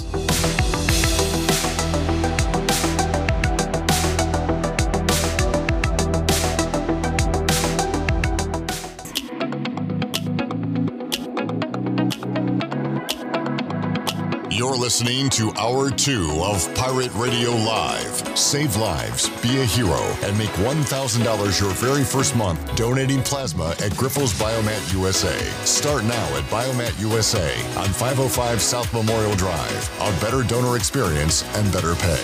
Now, back to the show. Welcome back. From sales to service, Greenville Auto World has all your vehicle needs covered. Shop all of their inventory now at greenvilleautoworld.net. If you're also looking for someone to service your vehicle, Greenville Auto World has a full service and repair facility. Brakes, oil changes, tires, inspections, and they can repair any kind of vehicle. Greenville Auto World across from Speedway at Bells Fork and online at greenvilleautoworld.net. Thanks to Tim Sutton and Jim Rogers for their sponsorship of the program. Now let's head back into PRL. Here's your host, Clip Brock. All right, rolling right along on Pirate Radio Live, our Bud Light ECU report on this Tuesday. We'll talk in-depth Pirates coming up with Stephen Igo in about 20 minutes or so. But right now we'll hear some of the comments from Mike Houston earlier today. And Kevin Monroe just said it when he joined us, and Mike Houston reiterated it, how good of a coach Willie Fritz is and how well coached this Tulane football team is. Cut to show. Well, I mean, I said it during preseason camp. I really like our room there. It's one that we've worked very hard to build over the last couple of years. That's the wrong.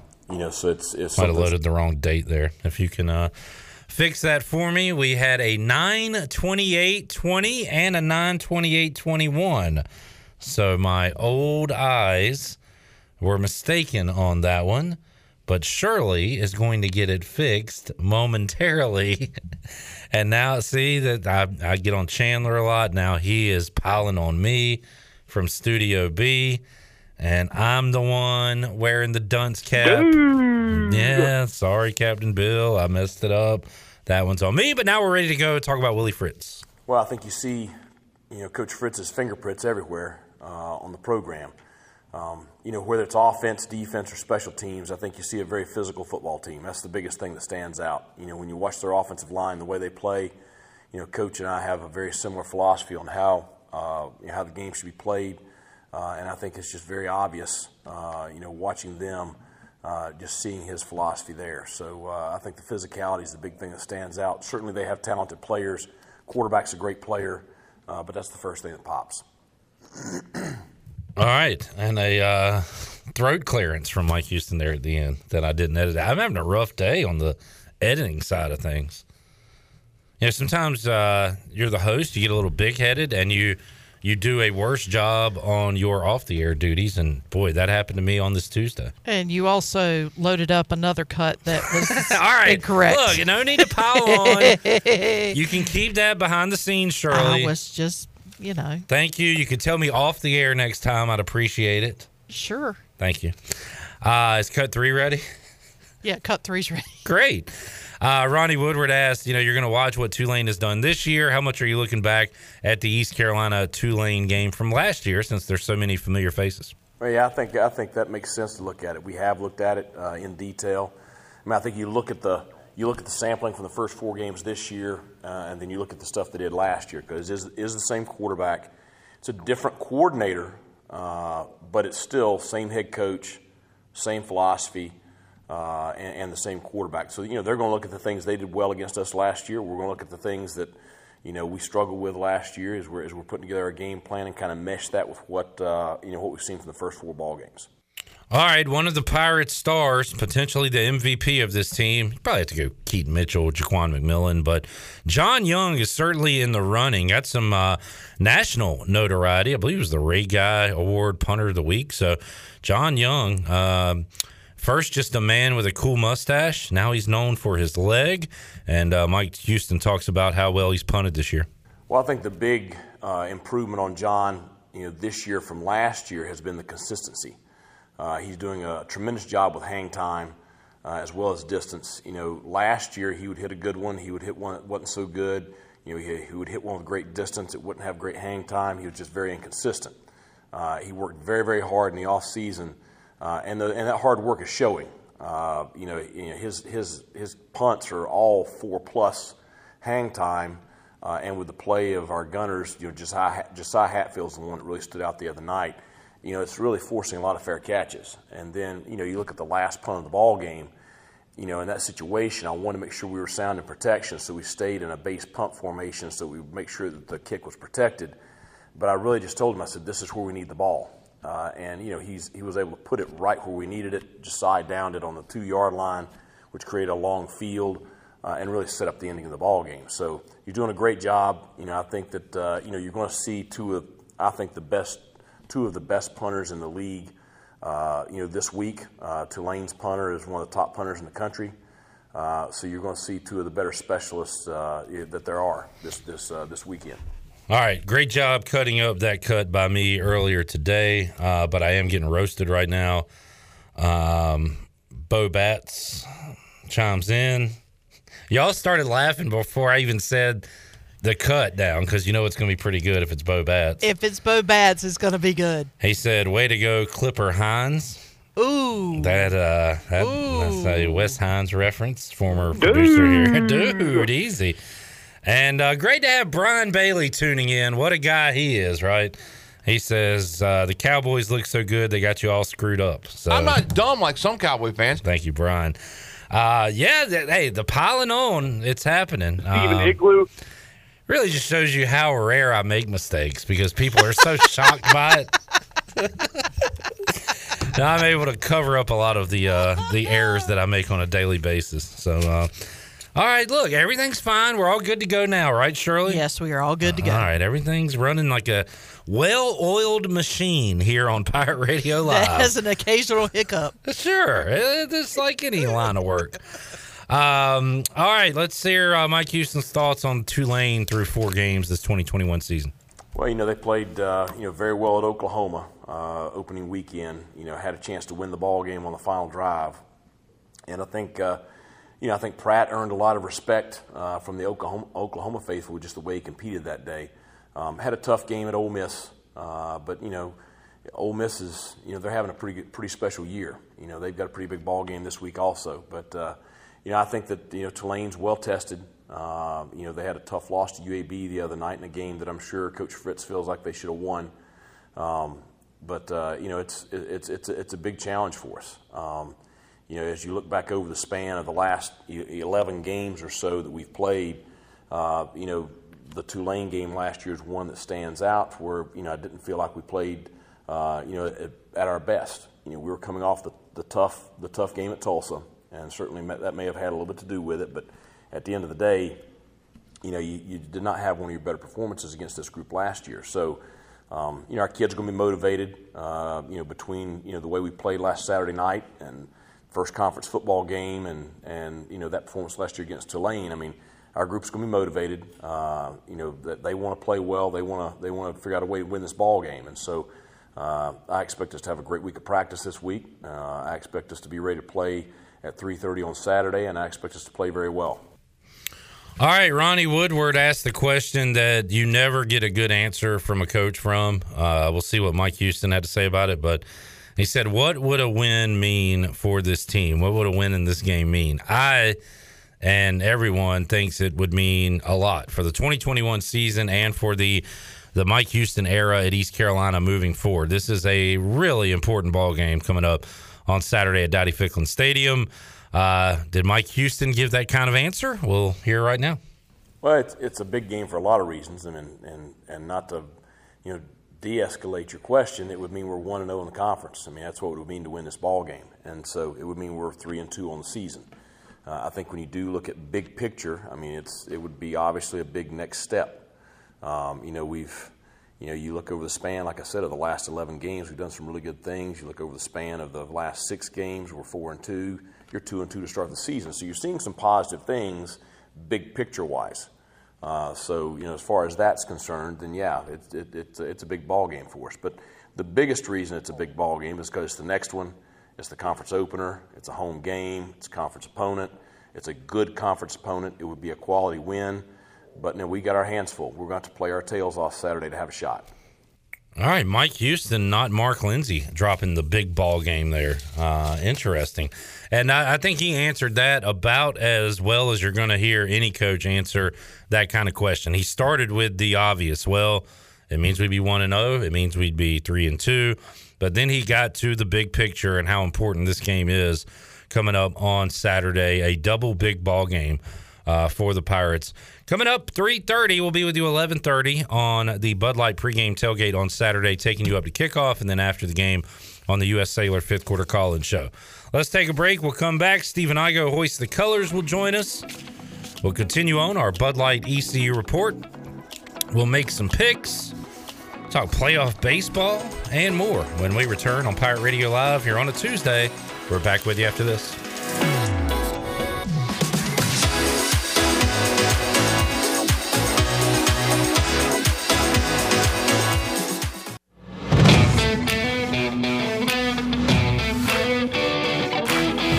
You're listening to Hour 2 of Pirate Radio Live. Save lives, be a hero, and make $1,000 your very first month donating plasma at Grifols Biomat USA. Start now at Biomat USA on 505 South Memorial Drive. A better donor experience and better pay. Now, back to the show. Welcome back. Do you need custom t-shirts, apparel, or promotional items for your business, organization, or event? Well, keep it local. Print it local with University Sportswear. Contact them today at universitysportswearenc.com, the official sportswear provider of Pirate Radio for 18 years. Now let's head back into Pirate Radio Live. Here's your host, Clip Brock. All right, back with you on Pirate Radio Live. Stephen Igo just criticizing everything today. A lot of haters. A lot of people just want to see others fail. But anyway. Even Igloo. Like that guy wants to see you fail, Stephen. That's fine. I mean, hey, nice shirt. Thanks. I repping the brand. The voice of the Pirate Nation. So everything you say today, Stephen, represents the Pirate Nation. Just remember that. Wow, that's a lot of pressure. A lot of pressure. Charlie Rhodes here, intern Jalen here, Chandler Honeycutt here, and I am Clip Brock. Stephen, Mike Houston said it himself twice in the last cut we played. Big ball game coming up this Saturday. I think it's huge. We'll talk about it more in a moment, but let's look back. Sorry, Benjamin, turn off your, as Mike Tyson. This is our look back segment. As Mike Tyson once said, turn off your station. Turn off your station, Benjamin, and because we're going to look back at Saturday. Steven, a win's a win, and that is just about the ugliest win I can remember. Yeah, following Pirate football. I love Ruff McNeil, but him saying there's no such thing as an ugly win. I mean, come on, Ruff. That was an ugly win. I mean, that was. How about the phrase "there's no such thing as a bad win"? Yeah, I agree with that more so than ugly win, because it was ugly, and I think, in a weird way, and I'll get more into this, I think it may end up being the best thing that can happen to ECU, because a motivated ECU is the best ECU. This next game will dictate how the season goes, and we'll get into that, but certainly, ideally, you would like to go out there and win 56-10 and play all the backups. And we had so much talk about that going into the game. I think it was Weaver or Troy on the air right before I came on the pregame show saying, ECU needs to win by 5 touchdowns or whatever and play all these guys. I'm like, I know the players are hearing this, and I don't know, it's not our fault for talking about it because it's honestly what should happen, but I just don't. ECU has had such little success. They have such little experience being the favorite, this roster in particular. I just didn't think they knew how to handle it, and Charleston Southern played a phenomenal game. You had really ECU not up for the game to start with. Charleston Southern had a good enough athlete at quarterback to where he's good enough to win that game, basically, just because he's really good, even though Charleston Southern's not a good team, if ECU's not up for the game, which we saw almost take place.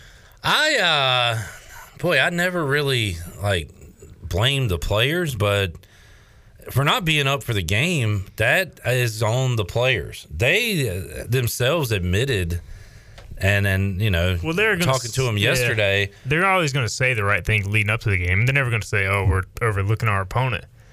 But they had got over the Marshall win. They were focused, ready. That's what they said, but in reality, I'm blaming them for not being ready. That's because fine. Mike Houston really wanted to win because he was 0-3 against Charleston Southern. I think the coaches did everything they could. And, we're not out of practice. Maybe they didn't. Maybe the coaches didn't set the tempo good enough either.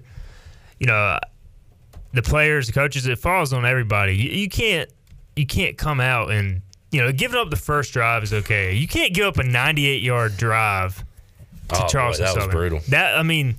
Getting up the first drive against tempo, I get it. Bad teams score first drive touchdowns all the time because it's scripted. They come out doing something that's not expected, but you can't give up that 98-yard drive. And they did make good adjustments after that. But were you nervous at the end of the game when John Young pinned him at the 3? Yeah, after what honestly, if they would have got the ball at the 20, they would have tied the game. It's just they ran out of time. It was like, as I'm reading that graphic, they turned it on in the second quarter, and then they flipped the switch off. And I don't know if that's a coaching thing, a mindset thing, or what, philosophy thing. But once they turned it off, it seemed like the game was over. And Charleston Southern seemed beat until that pick in the end zone. And then all of a sudden, everything changed, and then ECU couldn't turn it back on. Yeah. Mike brought up a good point. Sorry to sidetrack, but he said, first thing Igloo does when he comes on is insult Ruff. Shaking my head. I said I love Ruff. That's how I started it. So technically, I started it as I love Ruff. I'm just saying. Right out of the gate, you just call Ruff out. Wow. Coming in hot. Hall of Famer, Steven. How about, did you hear Kevin Monroe's interview earlier at all? I heard some of it, yeah. And he said Jeff Charles had told him the stat that 3 fired ECU coaches are in the Hall of Fame. And Ruff and who? And did he say maybe Emory? Yeah. I was kind of laughing over his answer. Sorry about that. Bad hosting on my part. But look, guys kind of wear out their welcome. It's time for a change of scenery. It happens. Sports. It's happened at different places. I just thought it was an interesting stat. So. It is, but you look at it, to me, the best coach in Broncos history, Mike Shanahan, he got fired because eventually you just what coach really gets to retire on their terms? Dan Reeves. I don't know. Did he get fired? He could not win a Super Bowl. So, yeah. So, he's not one of the best coaches of all time. No, and he didn't like John Elway. McDaniels. What's his first name? Josh McDaniels. He started 6-0, and I think he finished 2-14. We'll talk NFL a little later on. All right, I go East Carolina, Tulane, monster game. How do you handicap what Tulane's done so far this season? We all saw them against Oklahoma. We thought they were going to be world beaters. Since then, they have not looked good. Well, they've played Ole Miss. They've played a top 10 team, a top 15 team, and the Conference USA champions. So, I mean, they haven't played a bad team. The only bad team they played was Morgan State, and they beat the crap out of them. So scored 69. Here's my thing on Tulane. Tulane is basically the same team they always are. 6-6, 7-5 caliber. The team we're kind of trying to be right now. Yeah, and they get to those games. They get to that record because they beat teams like ECU. So, like, if ECU wants to get to that record, they have to start winning these games. This is the past 2 years. There's been a critical game in the middle of ECU's schedule that's a swing game, and this is it again this year. Last year it was Tulane as well in many respects, and ECU did not play well in that football game. Granted, they were coming off the Tulsa game. The first year under Coach Houston was South Florida at home. ECU laid an egg. Bad performance. So I think ECU's had this game circled since last year. They were outplayed in every facet by a wide margin in a huge game last year. And so how rare is it that you get not only a second shot at the same team, but you get them in the same venue and you get them at home the following year? That doesn't happen a lot. Talking to the coach and players today, I just feel like this is a game that has been circled a while. They'll be very motivated. This will not be an issue as far as motivation this week. So you combine that with what happened against Charleston Southern, I think you're going to get an extremely focused football team on ECU side. Now, the flip side of that, Tulane is 1-3. If they lose this game, they're probably on the outside looking in as far as making a bowl game. They are desperate. So you're going to get two desperate teams, in my opinion, which should create for a great football game. And I think they're pretty evenly matched. I think Tulane probably, is better offensively, and I think ECU is better defensively. And we'll see what happens on special teams. Both teams are good on special teams. I like our punter in the matchup. Their punter is also elite. Their punter's not John Young. Go look at his numbers. I don't even know his name. I'm just. Where do I find that information? I got punt returns. Where's my punting information? Ryan Wright. What a basic name. He's averaging 48 yards a punt. That's pretty dang good. Yeah, average 48. He's already got 8 punts beyond 50 yards. Holy moly. All right, he's a field flipper. All right. John Young is also a field flipper. I know. This could be a battle of the punters. The problem is, I don't know. Where's Vegas getting this 64.5 total from, Igo?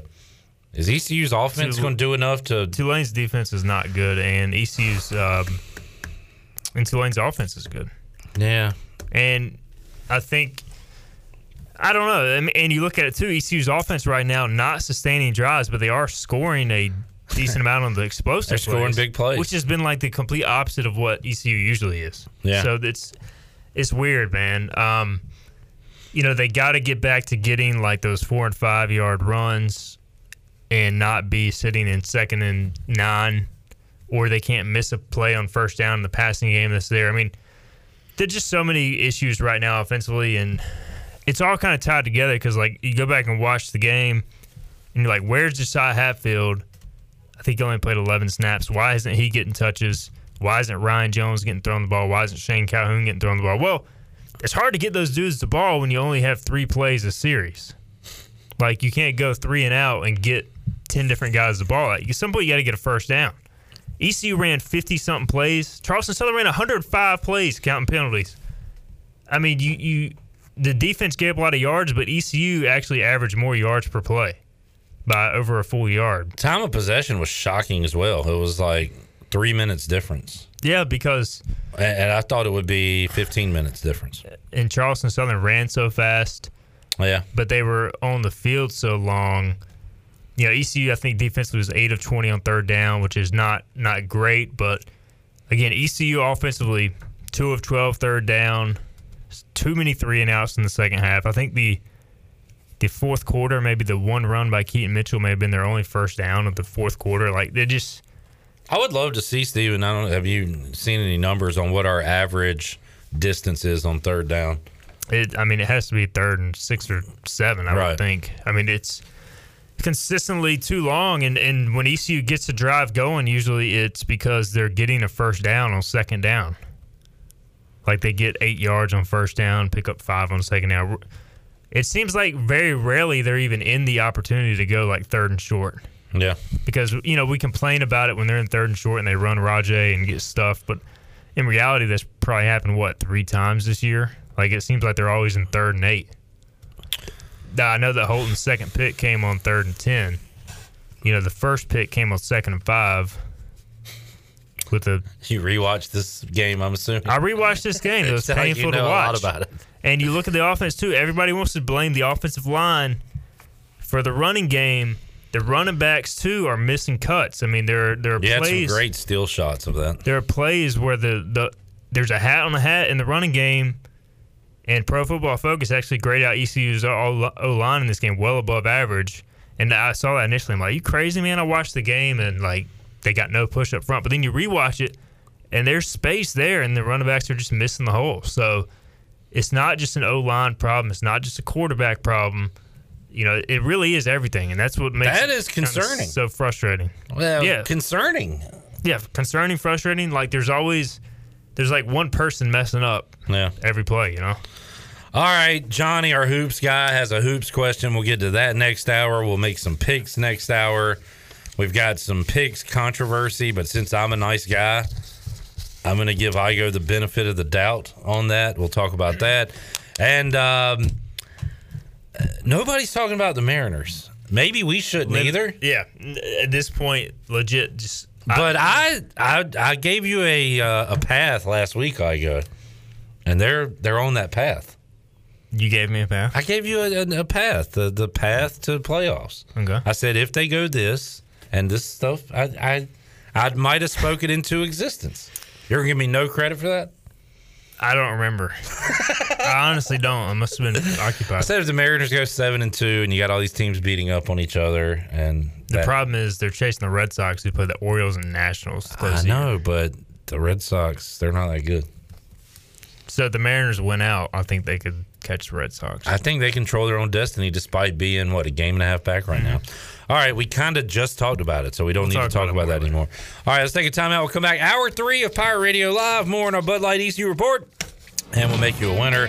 Open up the booty bag. It's all ahead. We're back with you after this.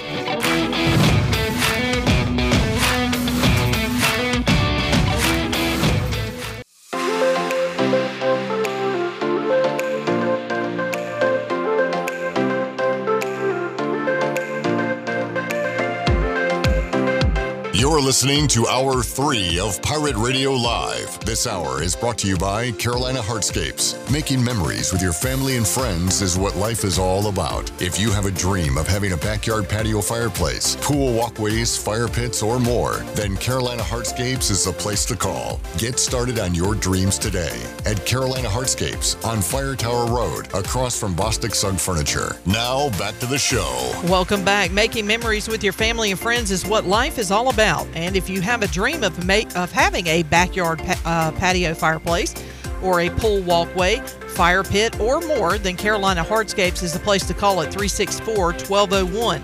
Or you can stop by the Carolina Hardscapes Outdoor Showroom on Fire Tower Road across from Bostic Sugg Furniture. Get started on your dreams today at Carolina Hardscapes. Now let's head back into PRL. Here's Clip Baron. Welcome back into Pirate Radio Live here on a Super Tuesday. Hope you're having a great one. Lovely day outside the Pirate Radio studios. I always laugh when I do that. Because I think you're looking at me from a different angle, but you're just looking out the window. No, I'm looking What's so outside. funny? This is you, man. That's supposed to be funny. What are you laughing at? Was that supposed to be talking and just pull one? I like to look outside and see what's happening, even though I just walked outside. It's a beautiful day. Thank you, Bono. I don't care about the weather. All right, we'll move on, Cliff. I don't care about the weather. Cliff Godwin does not care about the weather, Steven. Any baseball news? I saw some guys in the bullpen today.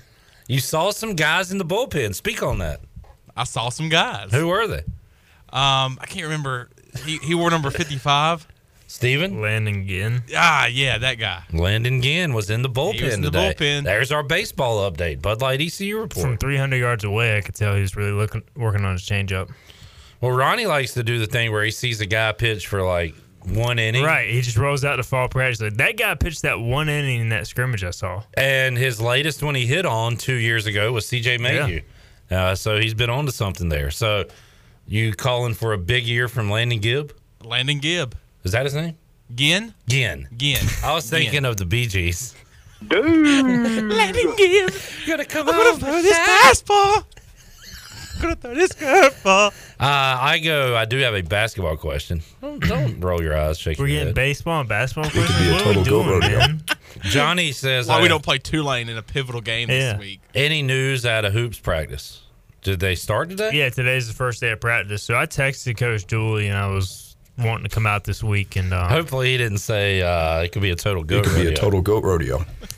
He did not, but he had kind of hinted that I should probably come out next week because they'll be like actually running stuff. You know, the first few days of practice, they're just kind of shooting, doing whatever.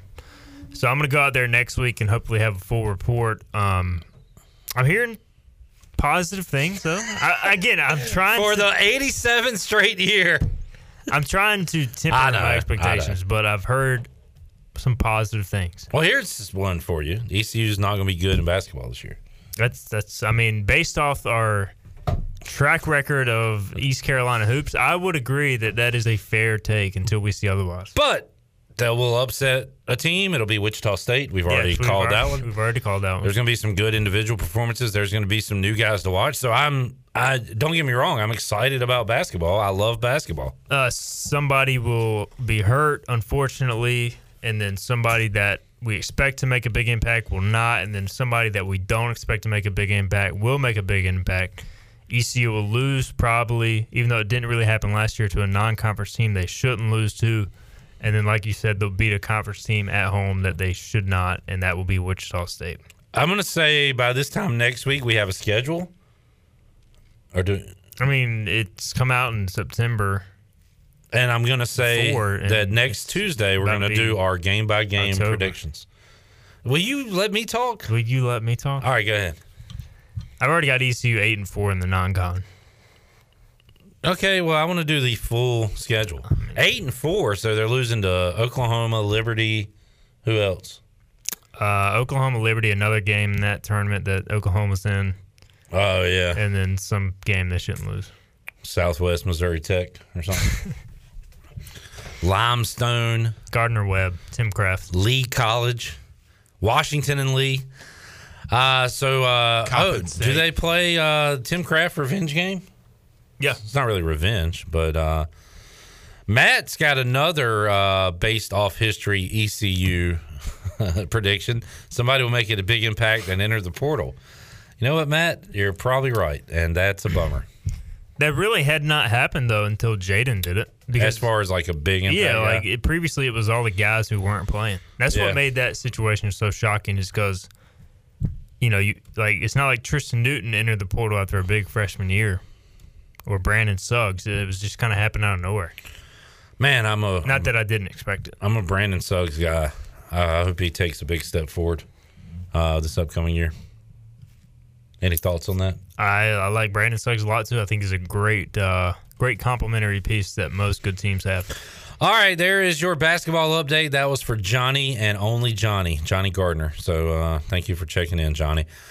Monster game. I said it at the top of the show, and I usually don't go with these like overly dramatic hot takes, but I do feel like this game is not only important to 2021, but is important for the legacy, the Mike Houston era, to win this game. Especially if you lose it close, there's still gonna be a lot of people upset, and for for good reason. But if you lose it by a lot, I just feel like the approval rating of Mike Houston is going to drop dramatically. And up until this point, 4 games into year 3, he's had a pretty high, I would say, approval rating. And, it's going to take time. He can get it done. So people have been patient. People probably need to be even more patient. That's tough to say, and people don't want to hear that, and I understand. But I think the patience might run out if you lose by 14-21 to Tulane this Saturday. Yeah, I would say at minimum it needs to be a competitive game. I mean, that's the expectation. Year 3, a team you're equal to. Yeah, a team that historically ECU has been better than. Now, of course, Fritz has obviously been at Tulane longer. He's built the program completely, whereas Mike Houston, technically is still building. But I feel like at some point you have to make that leap. You are in year 3. You look at Willie Fritz in his 3rd year. I think they made a bowl game. Somebody will have to check that, but they were right around that 6-6 mark. Maybe it took till year 4. I don't know. Either way, this is a huge game. Again, I thought they underperformed last year against Tulane. They were outplayed, outcoached, everything. And I think that this is an important game to ECU. So I think you're going to get ECU's best shot. I think Tulane, as we mentioned earlier, will play its best. And so, to me, the Pirates have got to show some sort of progress. And if they lose the game by a field goal on a bad break or whatever, I think most fans, while they'll be pissed, can't live with that. If they go out there and get beat on your home field in front of 40,000 by 3 touchdowns, then you have problems. So that's another thing. East Carolina fans who have gone out to Dowdy-Ficklen Stadium have not been entertained by this football team in 2021, other than one quarter. Yeah, I agree with that. And good defense against South Carolina. Yeah. I mean, we just have not seen a complete game. We haven't seen anything close to a complete game at this point, which is good and bad. 4 games in, you should say, like, at some point you need to see a complete game. You could also look at it as they're 2-2 without playing anywhere close to their best. So, again, the entire narrative can change. If they win this game and play extremely well, then you go into UCF and Houston with house money in both games. I don't think any ECU fan realistically expects them to win those games. If you lose this game, Houston starts to feel a lot more winnable. I don't know. And at least if you win this game, you go to UCF thinking you have a shot. And you're excited, yeah. There's no Dylan Gabriel. Yeah. It's a big loss. So, you win this game, you can live off that momentum for the next 3 weeks. Yep. Because there's a bye in there as well. You lose this game, it's just going to be tough because, unless you really turn it around, you're probably looking at 2-5. And then it's just tough to make a bowl game at that point, even though you have some winnable games down the stretch. So, critical game. This is when ECU's got to put it together and play its best. I mean, this is the time to put it together. Got to have it. I don't know what other way to put it. It's just a huge game, and if you win this, it changes everything. Much like the Marshall game. We talk about swing games. South Carolina could have been that, whatever, but the Marshall game is one. If you lose that game, everybody's pretty down in the dumps right now, but at least you have some hope because you won that game. This is the one. I feel like you and Ronnie say it every year that like Tulane is always the swing game. Last year of Scotty's tenure, they still had a shot at a bowl if they would have pulled that one out, and they quite honestly outplayed Tulane on the road, and then Tulane hit like 5 monster touchdowns of like 60 yards because all ECU did was blitz and play man coverage, and that ended up costing them the game. But yeah, this is a huge game. There's no other way to say it. Yeah, and let's say because you win this one and then you lose the next 2, but you come home on a Thursday night on ESPN versus South Florida with the chance to get back to, 4-4 at that point in the season, if I'm doing my numbers right. If you win this one? Let's say you win this one, lose on the road at UCF Houston. You're 3-4, but you can get to 4-4 with a win on national TV on ESPN on a Thursday night, with Temple coming up next with potentially win number 5. Like, you got to win this game Saturday because if you win this game, you're going to a bowl. It's as simple as that. Is that a Tony Collins guarantee? I don't know, because I can't get there because I don't think ECU wins on Saturday. Well, that's the thing is, I think deep down the coaching staff realizes how important this game is, and the players kind of do too. But you can't, in preparation for this game, you can't say your entire season rides on this game. So how do you strike that balance between the coaches? It's a great point. If you look at it, you're like, we can't put so much pressure on the kids to where you have to win this game. And they go out there and they freak out. Well, you start taking away scholarships. You start cutting guys. And then if you lose, the season's over. So I know you can't do that. You absolutely can't. But from our perspective, we can look at the schedule and we're like, this is the game that can make or break the season. I remember doing a dang podcast about cuss on the air. I remember doing a podcast last year. The title was, "Is the Tulane game a make or break game for the ECU season?" And it ended up being a break game because even though they finished 3-6, they had no shot at a bowl because they lost that game. And honestly, I feel the same way for the most part about this game, unless they find a way to steal UCF or Houston, which is just a tall order. You steal one on the road at Houston like you did Marshall, then you're back in the good graces. But that's just not. That's not. It's likely. not the way you want to do it. East Carolina's going to be underdogs. You want to win the game at home. That's winnable. That's the easiest path. You know, one company once said, "We must protect this house, Stephen." This is a we must protect this house game for East Carolina. And if is this a bird up game? No, it's not. Let's not get carried away. Okay, it's not a bird up game. Oh, we primarily save UAB for bird up games. So when they're in the American in 2026, we'll bring back a bird up game. Speaking of American news, did you have something else? I was just gonna say, man, kudos to the Pirate Nation for showing up. I honestly thought the days of like 43 to 45,000 may have been gone. But the fact that 40,000 people showed up for Charleston Southern leads me to believe that if the Pirates can get this thing back rolling again, we will see consistent crowds in the 40,000 range, which is very promising to me. I was very worried after the pandemic and after the last 5-6 years that we wouldn't get back to that good game day atmosphere. Yeah. But the fans that were there Saturday were loud.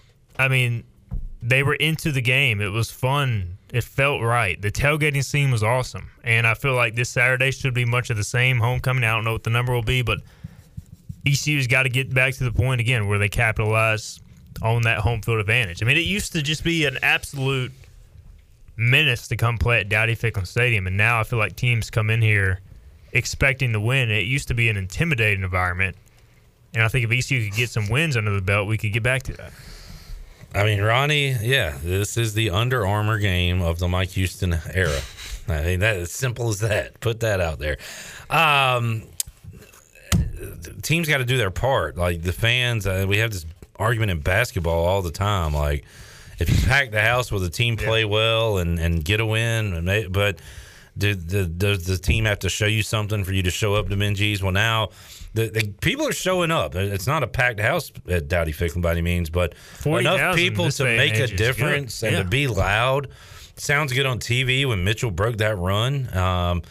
But the players on the field have to do their part. The coaches have to do their part at this point because the fans are there wanting to be excited about something, Stephen. So let's give them something to talk about. How about a win over Tulane on Saturday? We'll be back after that. Just kidding. Matt Norlander. What's up, Matt? Confirms that Brett McMurphy reports that Matt Norlander can confirm a Brett McMurphy report.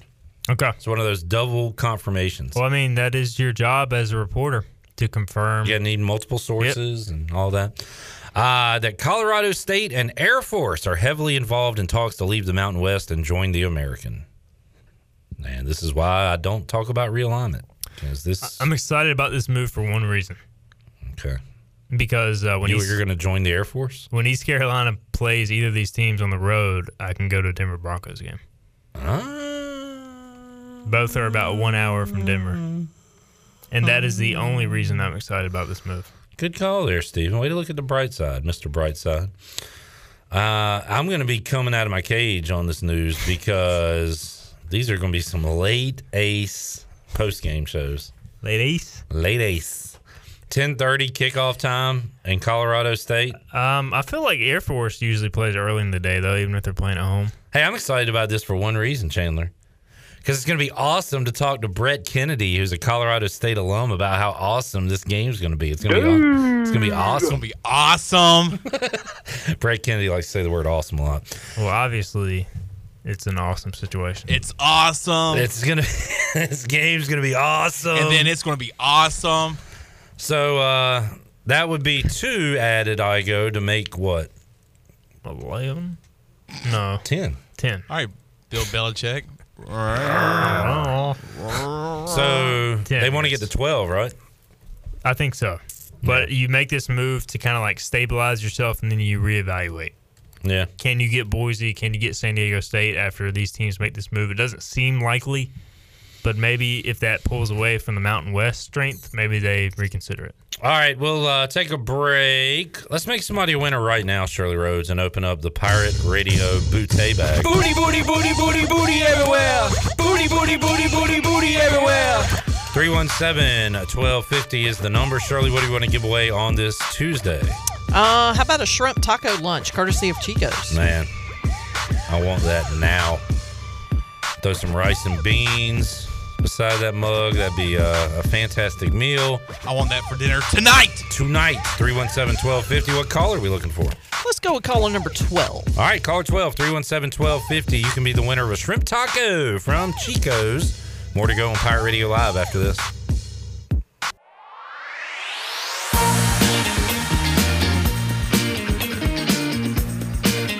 You're listening to Hour 3 of Pirate Radio Live. This hour is brought to you by Carolina Hardscapes. Making memories with your family and friends is what life is all about. If you have a dream of having a backyard patio fireplace, pool walkways, fire pits, or more, then Carolina Hardscapes is the place to call. Get started on your dreams today at Carolina Hardscapes on Fire Tower Road, across from Bostic Sugg Furniture. Now, back to the show.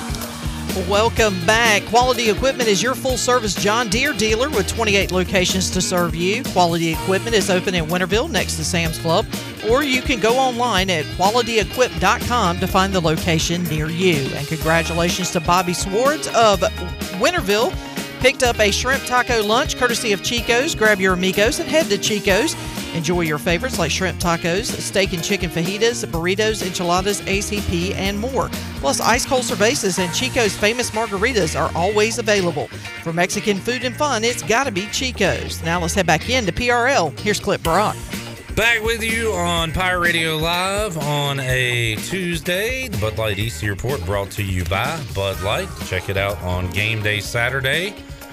Have a Bud Light while you listen to the Bud Light pregame tailgate this Saturday, 11:30 to 3:30, which means Steven Igo will be joining us at around 1:30 on Saturday. As part of your... Yeah, looking like it. We might want to talk about changing times, though. We'll have that discussion off the air. Sounds good. We have an off-the-air meeting coming up after this segment. Steven, let's make some picks. Let's do it. This is what I look forward to the most every week. I don't think we can talk about how important this game is anymore, at least with each other. I'll do that with other guests later on in the week.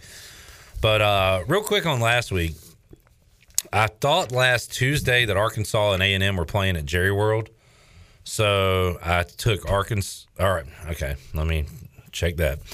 I thought last Tuesday Arkansas was playing Texas A&M in Arkansas in Fayetteville. The game's at Jerry World. I didn't realize that until later in the week. I changed my pick to A&M. Arkansas won. I took the L there. On Saturday, I also allowed you to change your pick since I had the location wrong. You said no. I'll just stick with A&M because I took A&M. Well, you took Arkansas. I took Arkansas? During the show, you said, I'll just take A&M. I'm going to, being the nice guy I am, I'm going to give you the benefit of the doubt. So you took Arkansas last week, even though you wanted to take A&M Saturday. I said on the pregame show, I'll take A&M. That's because you thought you originally took A&M. And a lot of these picks are made on, like, gut. Right. Like, first instinct. Your first instinct was to take Arkansas, probably because I told you that game was at Arkansas. But either way... I'm going to give you the win there. Well, I appreciate that. That's a really good thing to do because I don't deserve it. Look, sometimes... Because I thought I picked A&M. Sometimes in life, we get what we don't deserve. Sometimes we deserve the world, and we're given nothing. Case in point, ECU did not deserve to win Saturday, probably. And they got the win. And it counts the same as winning 67-0. It does. If ECU goes 9-3, who's going to remember that they squeaked by Georgia Southern Charleston Southern? I got news for you. They're not going 9-3. I'm just saying, hypothetically. If ECU goes 2-10, who's going to remember? A lot of people. Okay. On the year, I am 12-7-1 against the spread. You are 12-7-1 against the spread. Wow. We're doing great, by the way. Killing it. I don't know how. but we're doing good. Wait. Marshall's playing ECU this week? Whoops. Let me change that. That would be cool, though, to see a rematch. What if they had in-season rematches? That would not be cool. It's cool. It'd be cool if we lost the first one. I don't want to take on a team we've already beaten, though. I mean, that's when you just roll out there and you prove that you're the better team. I don't want to do another 4-hour Bud Light pregame tailgate on Charleston Southern. Although, honestly, I would love to see a rematch of ECU and Charleston Southern because I think ECU would win by 50. You are crazy. I'm not crazy. I'm 12-7-1 on picks. Dude. I go, we are not beating that quarterback by 50 points. Yes. If we play him again. He's not playing that good again, dude. He's not playing that good again. That guy played the game of his life. We'll never see it, so it doesn't matter. All right, they'd probably win by 30, not 50. Is that better? No. You really think Charleston Southern's going to come in here and play that good again? ECU wins by 30. I don't know. How many interceptions are we going to throw? How many 3-and-outs are we going to have? I think ECU approaches the game differently, mentally. Oh, my God, mentally. All right, Debbie Yow. Tulane is a whatever. Thanks, Deb. 4-point favorites against East Carolina. Steven, right now on Tuesday, I'm feeling like a 37-24 Tulane win. 37-28. I'm taking Tulane -4. I feel good about the Pirates. I think that the Charleston Southern game, as bad as it looked, will end up being a good thing. Wake-up call. You know, I think motivation plays a big role in sports, and I think ECU is like the most dependent team on motivation at times. And I don't know if it's just because I cover them or grew up watching them, but I feel like they play their best when everybody doubts them and they have their back against the wall. So I expect a good performance Saturday. I think it's going to be a dogfight. I think Tulane's going to play really good. I just think it's going to be a good football game. Maybe it'll end up being a terrible game, but it'll be close either way, and I think the Pirates will prevail. I got good news. I finally won a game against the spread last week, taking Charleston Southern, and only because I had ECU winning by 24 and the line was 25 or whatever. So I've been pretty bad picking ECU this year. I think I'm 0-4. So, are you? So against App State, I had App State winning, but I had ECU covering. I think you did as well. Yeah, I had ECU covering versus App. I changed it to South Carolina, so I got one. Against South Carolina, I had ECU winning outright. I missed that one 2 ways. You had South Carolina, so you got it right 2 ways. Against Marshall, I had Marshall winning and covering. I missed that 2 ways. I had Marshall winning by 11. Last week, I had ECU winning, Charleston Southern covering. I won it both ways for the first time this year. So I have not been good picking ECU games. Neither of us have. Against the spread this year.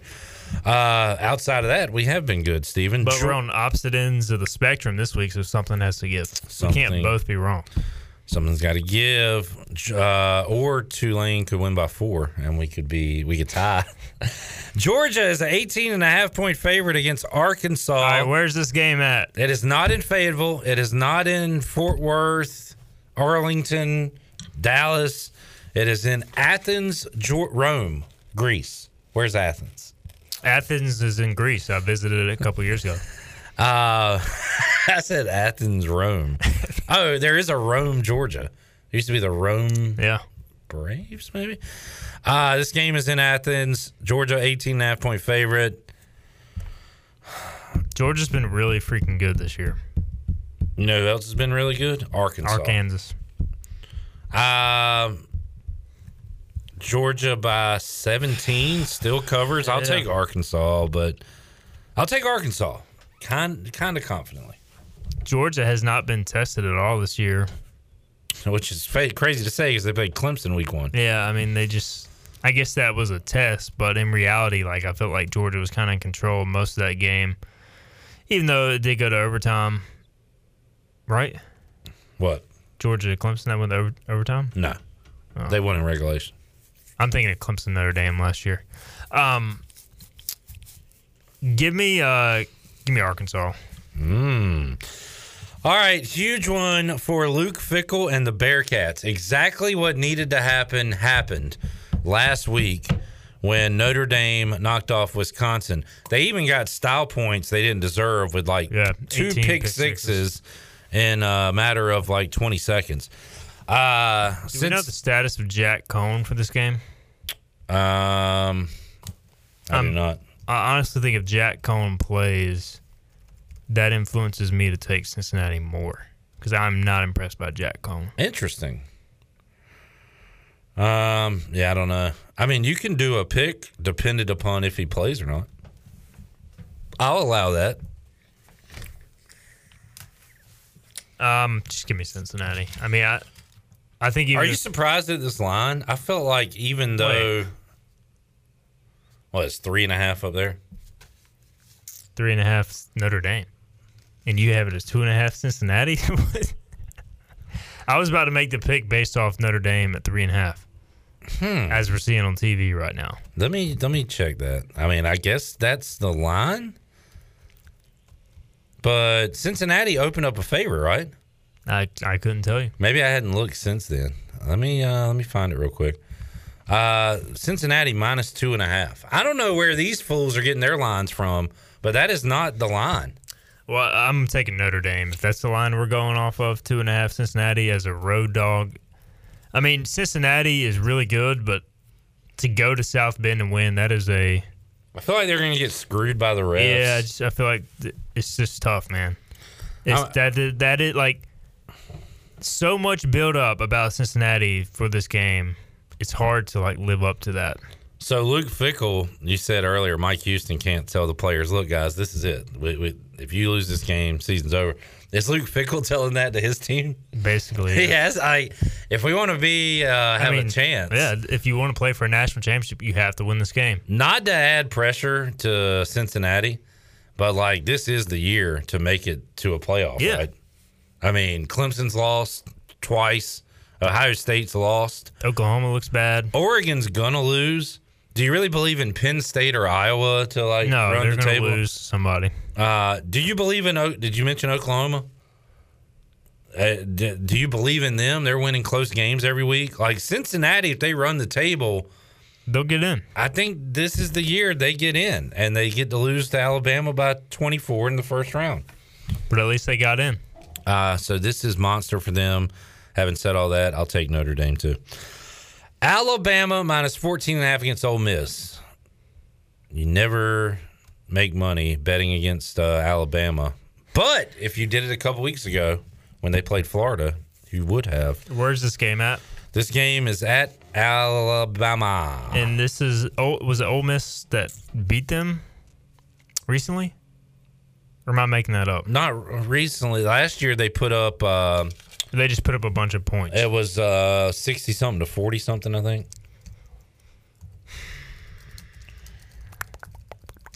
Let me see if I can find that score. What in the world? 63 to 48 last year. So if they did that again, they would almost cover. But they would not cover. Ooh, about one. Yeah, half a point. Good call. I don't know. Jeff Nadeau. I don't know how I feel about this game. I'll just back him and take Ole Miss. I don't know. I'll take Ole Miss. Bama. Okay. And I didn't have a great fifth game to put up here. Florida's 8.5 on the road at Kentucky. Kentucky plays everybody close. I'll say they do it against Florida Kentucky as well. Seems to beat somebody at home now under their current regime. Stoops. Mm-hmm. They're 4-0. Looking good. All right, Igo, your Broncos are 3-0. They have taken care of business. Like Bachman Turner Overdrive once said. When do they play a real team? This week, and for the next 8 weeks. Good. How are they going to play against a real team? They're going to beat the Ravens on Sunday because they got them at home, and Denver is good at home early in the year, historically. Did I see where Chubb's hurt again? The whole team's hurt, which is a problem. Chubb's hurt. KJ Hamler's out for the year. He's their deep threat. Obviously, Jerry Jeudy's out. So they're quickly getting hurt, which is the problem. But they've been, they haven't just been winning these games. They've been dominating these crappy teams. That is true. I got Melvin Gordon. He is in a timeshare with the rookie Williams, and Javonte Williams looked really good. Yeah, is Gordon going to get less and less touches as the season goes on? I think, the thing is they haven't really run the ball as well as they should because teams are playing the run so hard that Teddy's just picking them apart. But they could have beat the Jets 45-0 if they wanted to. I mean, they basically sat on the ball the second half. That's the worst team I've ever seen, by the way. You just said a phrase there. Did you think you'd say before the season, Teddy's just picking them apart? I mean, he's playing his tail off, dude. He is. He looks like he did when he was with the Saints and with the Vikings early in his career, and he's making a lot of downfield throws. Like, what's the line? He goes through his progressions. He's just good. Are the Ravens favored on the road? Or are they giving Broncos I think Denver's credit? Favored. You'd rather Denver be the underdog, right? Probably so, yeah. Let's see. The Broncos are favored by 1, basically a pick 'em. Denver at home as a favorite's pretty good historically, but okay. I don't know. I mean, it's. Oh, but I thought about this earlier. I go, if somebody like a Vegas book gave away a $10,000 free bet, all you have to do, just 3 weeks, all you have to do is predict the NFC West standings, like give the team's records after just 3 games, and you get a free bet, $10,000. That's all you got to do. You only get one guess, though. You can't do multiple entries. Nobody's getting it. No. Nobody would have the Chiefs 1 and 2. That maybe fewer than that. But nobody would get the Broncos. Well, Broncos, you look at their schedule, maybe. Nobody would have the Raiders 3-0. Yeah, well, I think everybody looked at the Broncos and were like, they'll probably go 2-1. They'll lose one of those games. They shouldn't because they're not that good. Chargers at Washington, Dallas, Kansas City. Nobody would have them 2-1 probably, even though they're looked at as a good team. And Oakland's beat some good teams, too. I mean, they beat Pittsburgh on the road, and Miami's solid. And they beat the Ravens. The West is wild, and guess what? The NFC East gets to play all those teams this year. Yeah, and that'll just add to their crappy record. That it will. And finally, I go, how much do you believe the Mariners can pull this off? About 5%. Are you saying that because you don't want to get too excited, or is that your true belief? Both. All right, good answer. I mean, it's tough to make up 1.5 games when you have 5 games left to play. And as you mentioned, the Red Sox are playing the Orioles and Nationals. They're going to lose maybe once. So who do the Mariners play after the A's? The Angels. And you beat them, 2 out of 3? 2 out of 3 on the road. So the Mariners are still alive. Nobody's going to tell you that. I feel like. I mean, I've watched SportsCenter for like the past week just to see if they'll show a Mariners highlight, and they just they show the Red Sox and Yankees, and they show a little bit of Blue Jays. And they show the standings. And the Mariners are like always above the Blue Jays, or they had been till recently. And like, oh yeah, the Mariners are hanging in there, but probably not going to make it. The anchor on air thinks it's a misprint, so they don't even mention it. Like, I want them to make it so bad, just so they have to acknowledge the Seattle Mariners' existence. Everybody would talk about how crappy of a wild card game it is because the Mariners are in it. I mean, that's fine by me. That's just more motivation to win. All right, check out hoistthecolors.net. Steven, thanks for joining us. Thanks for having me. We'll talk to you Saturday on the Bud Light pregame tailgate. Take a timeout, come back, and hear more from Mike Houston's press conference from earlier today when we return on Pirate Radio Live after this.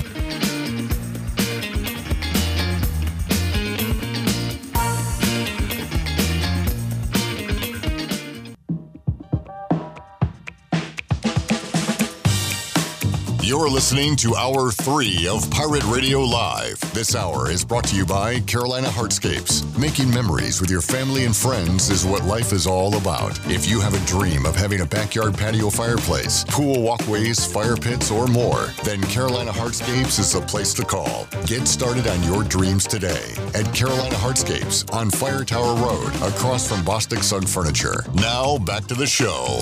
Welcome back. At Angel Oak, they continue to make customer service a number one priority. A local mortgage advisor is the key to your transaction success. The combination of their local team's experience and Angel Oak's wide offerings of products, from standard, conventional, government, and portfolio loans, has something for every financial situation. For more information, call Talbot Green, Joanne Weir, or Wanda Hager at 751-2060. Now let's head back into PRL. Here's Clip Brock. Alrighty, back with you on this Tuesday edition of Pirate Radio Live. Coming up, if you're listening to our live edition on Tuesday, we got the Players Lounge podcast. You'll hear from Holton Ahlers, Rajay Harris, Tyler Snead, Xavier Smith, Bruce Bivens, and CJ Johnson coming up at 6 o'clock if you missed those on Monday. Coming up Wednesday, we're going to do something a little different. We're going to play some live trivia on Pirate Radio, on the radio, and on our Facebook and YouTube as well, we'll have Rob Maloney from D.H. Conley facing off against Clay Medlin from J.H. Rose, a Conley-Rose rivalry trivia battle. And we're going to do that live right after we're done with Pirate Radio Live. So that'll be on. We're going to give our crew time to get everything situated, but planning to go on at around 6:05, 6:10-ish. And we'll have that live on the air and live for you to watch as well. So really looking forward to that. That'll be a lot of fun coming up after Wednesday's edition of Pirate Radio Live. You can play along at home. And then you can come out to AJ's on Wednesday night and play more sports trivia. I've made a lot of questions here in the last couple of days getting prepared for this. So looking forward to that. Our trivia brought to you by White Claw Hard Seltzer. All right, let's hear more from Mike Houston. Mentioned Aaron Ramseur earlier in the chat with Kevin Monroe, who came in and kind of took over a defensive series when Charleston Southern had it in the red zone, and we saw Ramseur flying around. It was good to see him on the field, and Mike Houston gave an update on Aaron Ramseur. This is cut number 7. I think Aaron's probably back to full go now. The big thing is him. He just has not been able to practice full speed for a couple of weeks, and you can't go out there and be prepared to play if you don't. And so I think the big thing for him is just having a great week of practice this week. I know that Coach Harrell was meeting with him earlier today, just about trying to get him back into the swing of things rotationally. Because obviously if we can get him playing at a high level, that just creates so much more depth for us defensively and allows us to do a lot of different things. With Rob, just don't really know the extent right now. We don't think it's too serious. But we'll know later this week. Injury update there on Rob Vanderland as well, the Pirates offensive lineman. And speaking of O-linemen, we've seen some Trent Holler in the game for East Carolina, and Mike Houston talked about his use along with Avery Jones. Well, Trent actually started the game the other night, so he played a good bit in the first half too, and he actually finished the game against Marshall. So, he's been in the rotation, pretty steadily and playing well. Avery has been playing well also. Avery was dealing with a little bit of an injury deal last week. He's back and he's fine now. But there's really not any drop off mentally between Avery and Trent. In fact, that's probably one of Trent's strengths. They're just a little bit different body types. All right, there's a lot of things you can criticize ECU's offense on, and a lot of you have, as well as the offensive coordinator. But one thing I will certainly give them credit for is the splits and the usage on the running backs so far this year. Keaton Mitchell has 45 carries. Rajay Harris has 42. Keaton Mitchell has 14 catches. Harris has 11. They're doing a great job of keeping these guys fresh and healthy when they're in the game by splitting up these reps like they've done. I don't know if they tried to make it 50-50, but they've done a pretty darn good job of that through 4 games thus far. And Mike Houston talked about that, working both running backs in. Well, I think they're both pushing themselves to play a little bit better. Keaton has popped a couple of big plays. I think one of them has 45 carries, the other one has 43 carries. We're splitting reps with them, so they're both getting pretty equal touches, which is what we want. We want them both fresh when they're in there. They both want to play better. Rajay obviously wants to be more productive, but Keaton does also, and I think that's something that's a big stress for us this week. And I don't want them pushing to the point that they're too much. It's a feel thing in the run game. Now both of them. We want them, getting vertical, running behind their pads, doing all those things. But we really need to, continue to bring them along with that offensive line as far as seeing the cuts and making the cuts and being decisive. I think those are the big things. All right, Mike Houston and his team have won some close ball games the last couple of weeks. We were really fired up after the win over Marshall and the way they escaped that one on the road. Less fired up about their home win against Charleston Southern, but he did talk about winning close. Well, it's I think I'd rather win the close games than lose them. That's for sure. I mean, it's we've had our share of close losses in my first couple of years here, And so it was great to get a good road win at Marshall in a very tight, contested fourth quarter. I think, if you're looking for a positive from last Saturday night, it's, we did not play well. I'm not happy with the way we performed, but we found a way to win the ball game. And so you're obviously in a lot better space than you would be if you had lost that ball game. So I just think that, being in those late game situations, there's no substitute for experience. I don't care what kind of experience you're talking about. The more you're in situations and the more experience you get with them, the more comfortable that you are, in those situations as far as execution. And finally, East Carolina has really struggled on third down this year. 18 of 60, 30% on third downs. Mike Houston was asked how the East Carolina offense can improve on third downs. We got to be better on first down. That's the biggest problem. If we can get our offense in third and threes and third and fours, then you're going to see us be a lot more effective on third down. If we're going to be in third and nines and third and 11s, then we're not going to be very effective. And those are the biggest issues. And it was the issue the other night is just we've got to be more productive on the early downs, drive the football better. It's just you can't continually get yourselves in third and longs. Those are challenging situations for you offensively. It's what we try to do defensively. Our big thing on defense is try to play well on first and second down, get it to third down, and win third down. But if you're sitting third and two defensively all the time, you're going to struggle on third down. So that's the big thing. It's just being more productive on the early downs. All right, there are the comments from Mike Houston earlier today at his weekly press conference, Pirates and Green Wave, 3:30 on ESPN Plus and at Dowdy-Ficklin Stadium. Pirates have had some good home crowds this year. I'm expecting that to be the same this Saturday. A huge game for this East Carolina football team. And we'll be with you 11:30 Saturday morning on the Bud Light pregame tailgate. Let's take a time out. Come back. We'll wrap it up when we return on Pirate Radio Live on a Tuesday after this.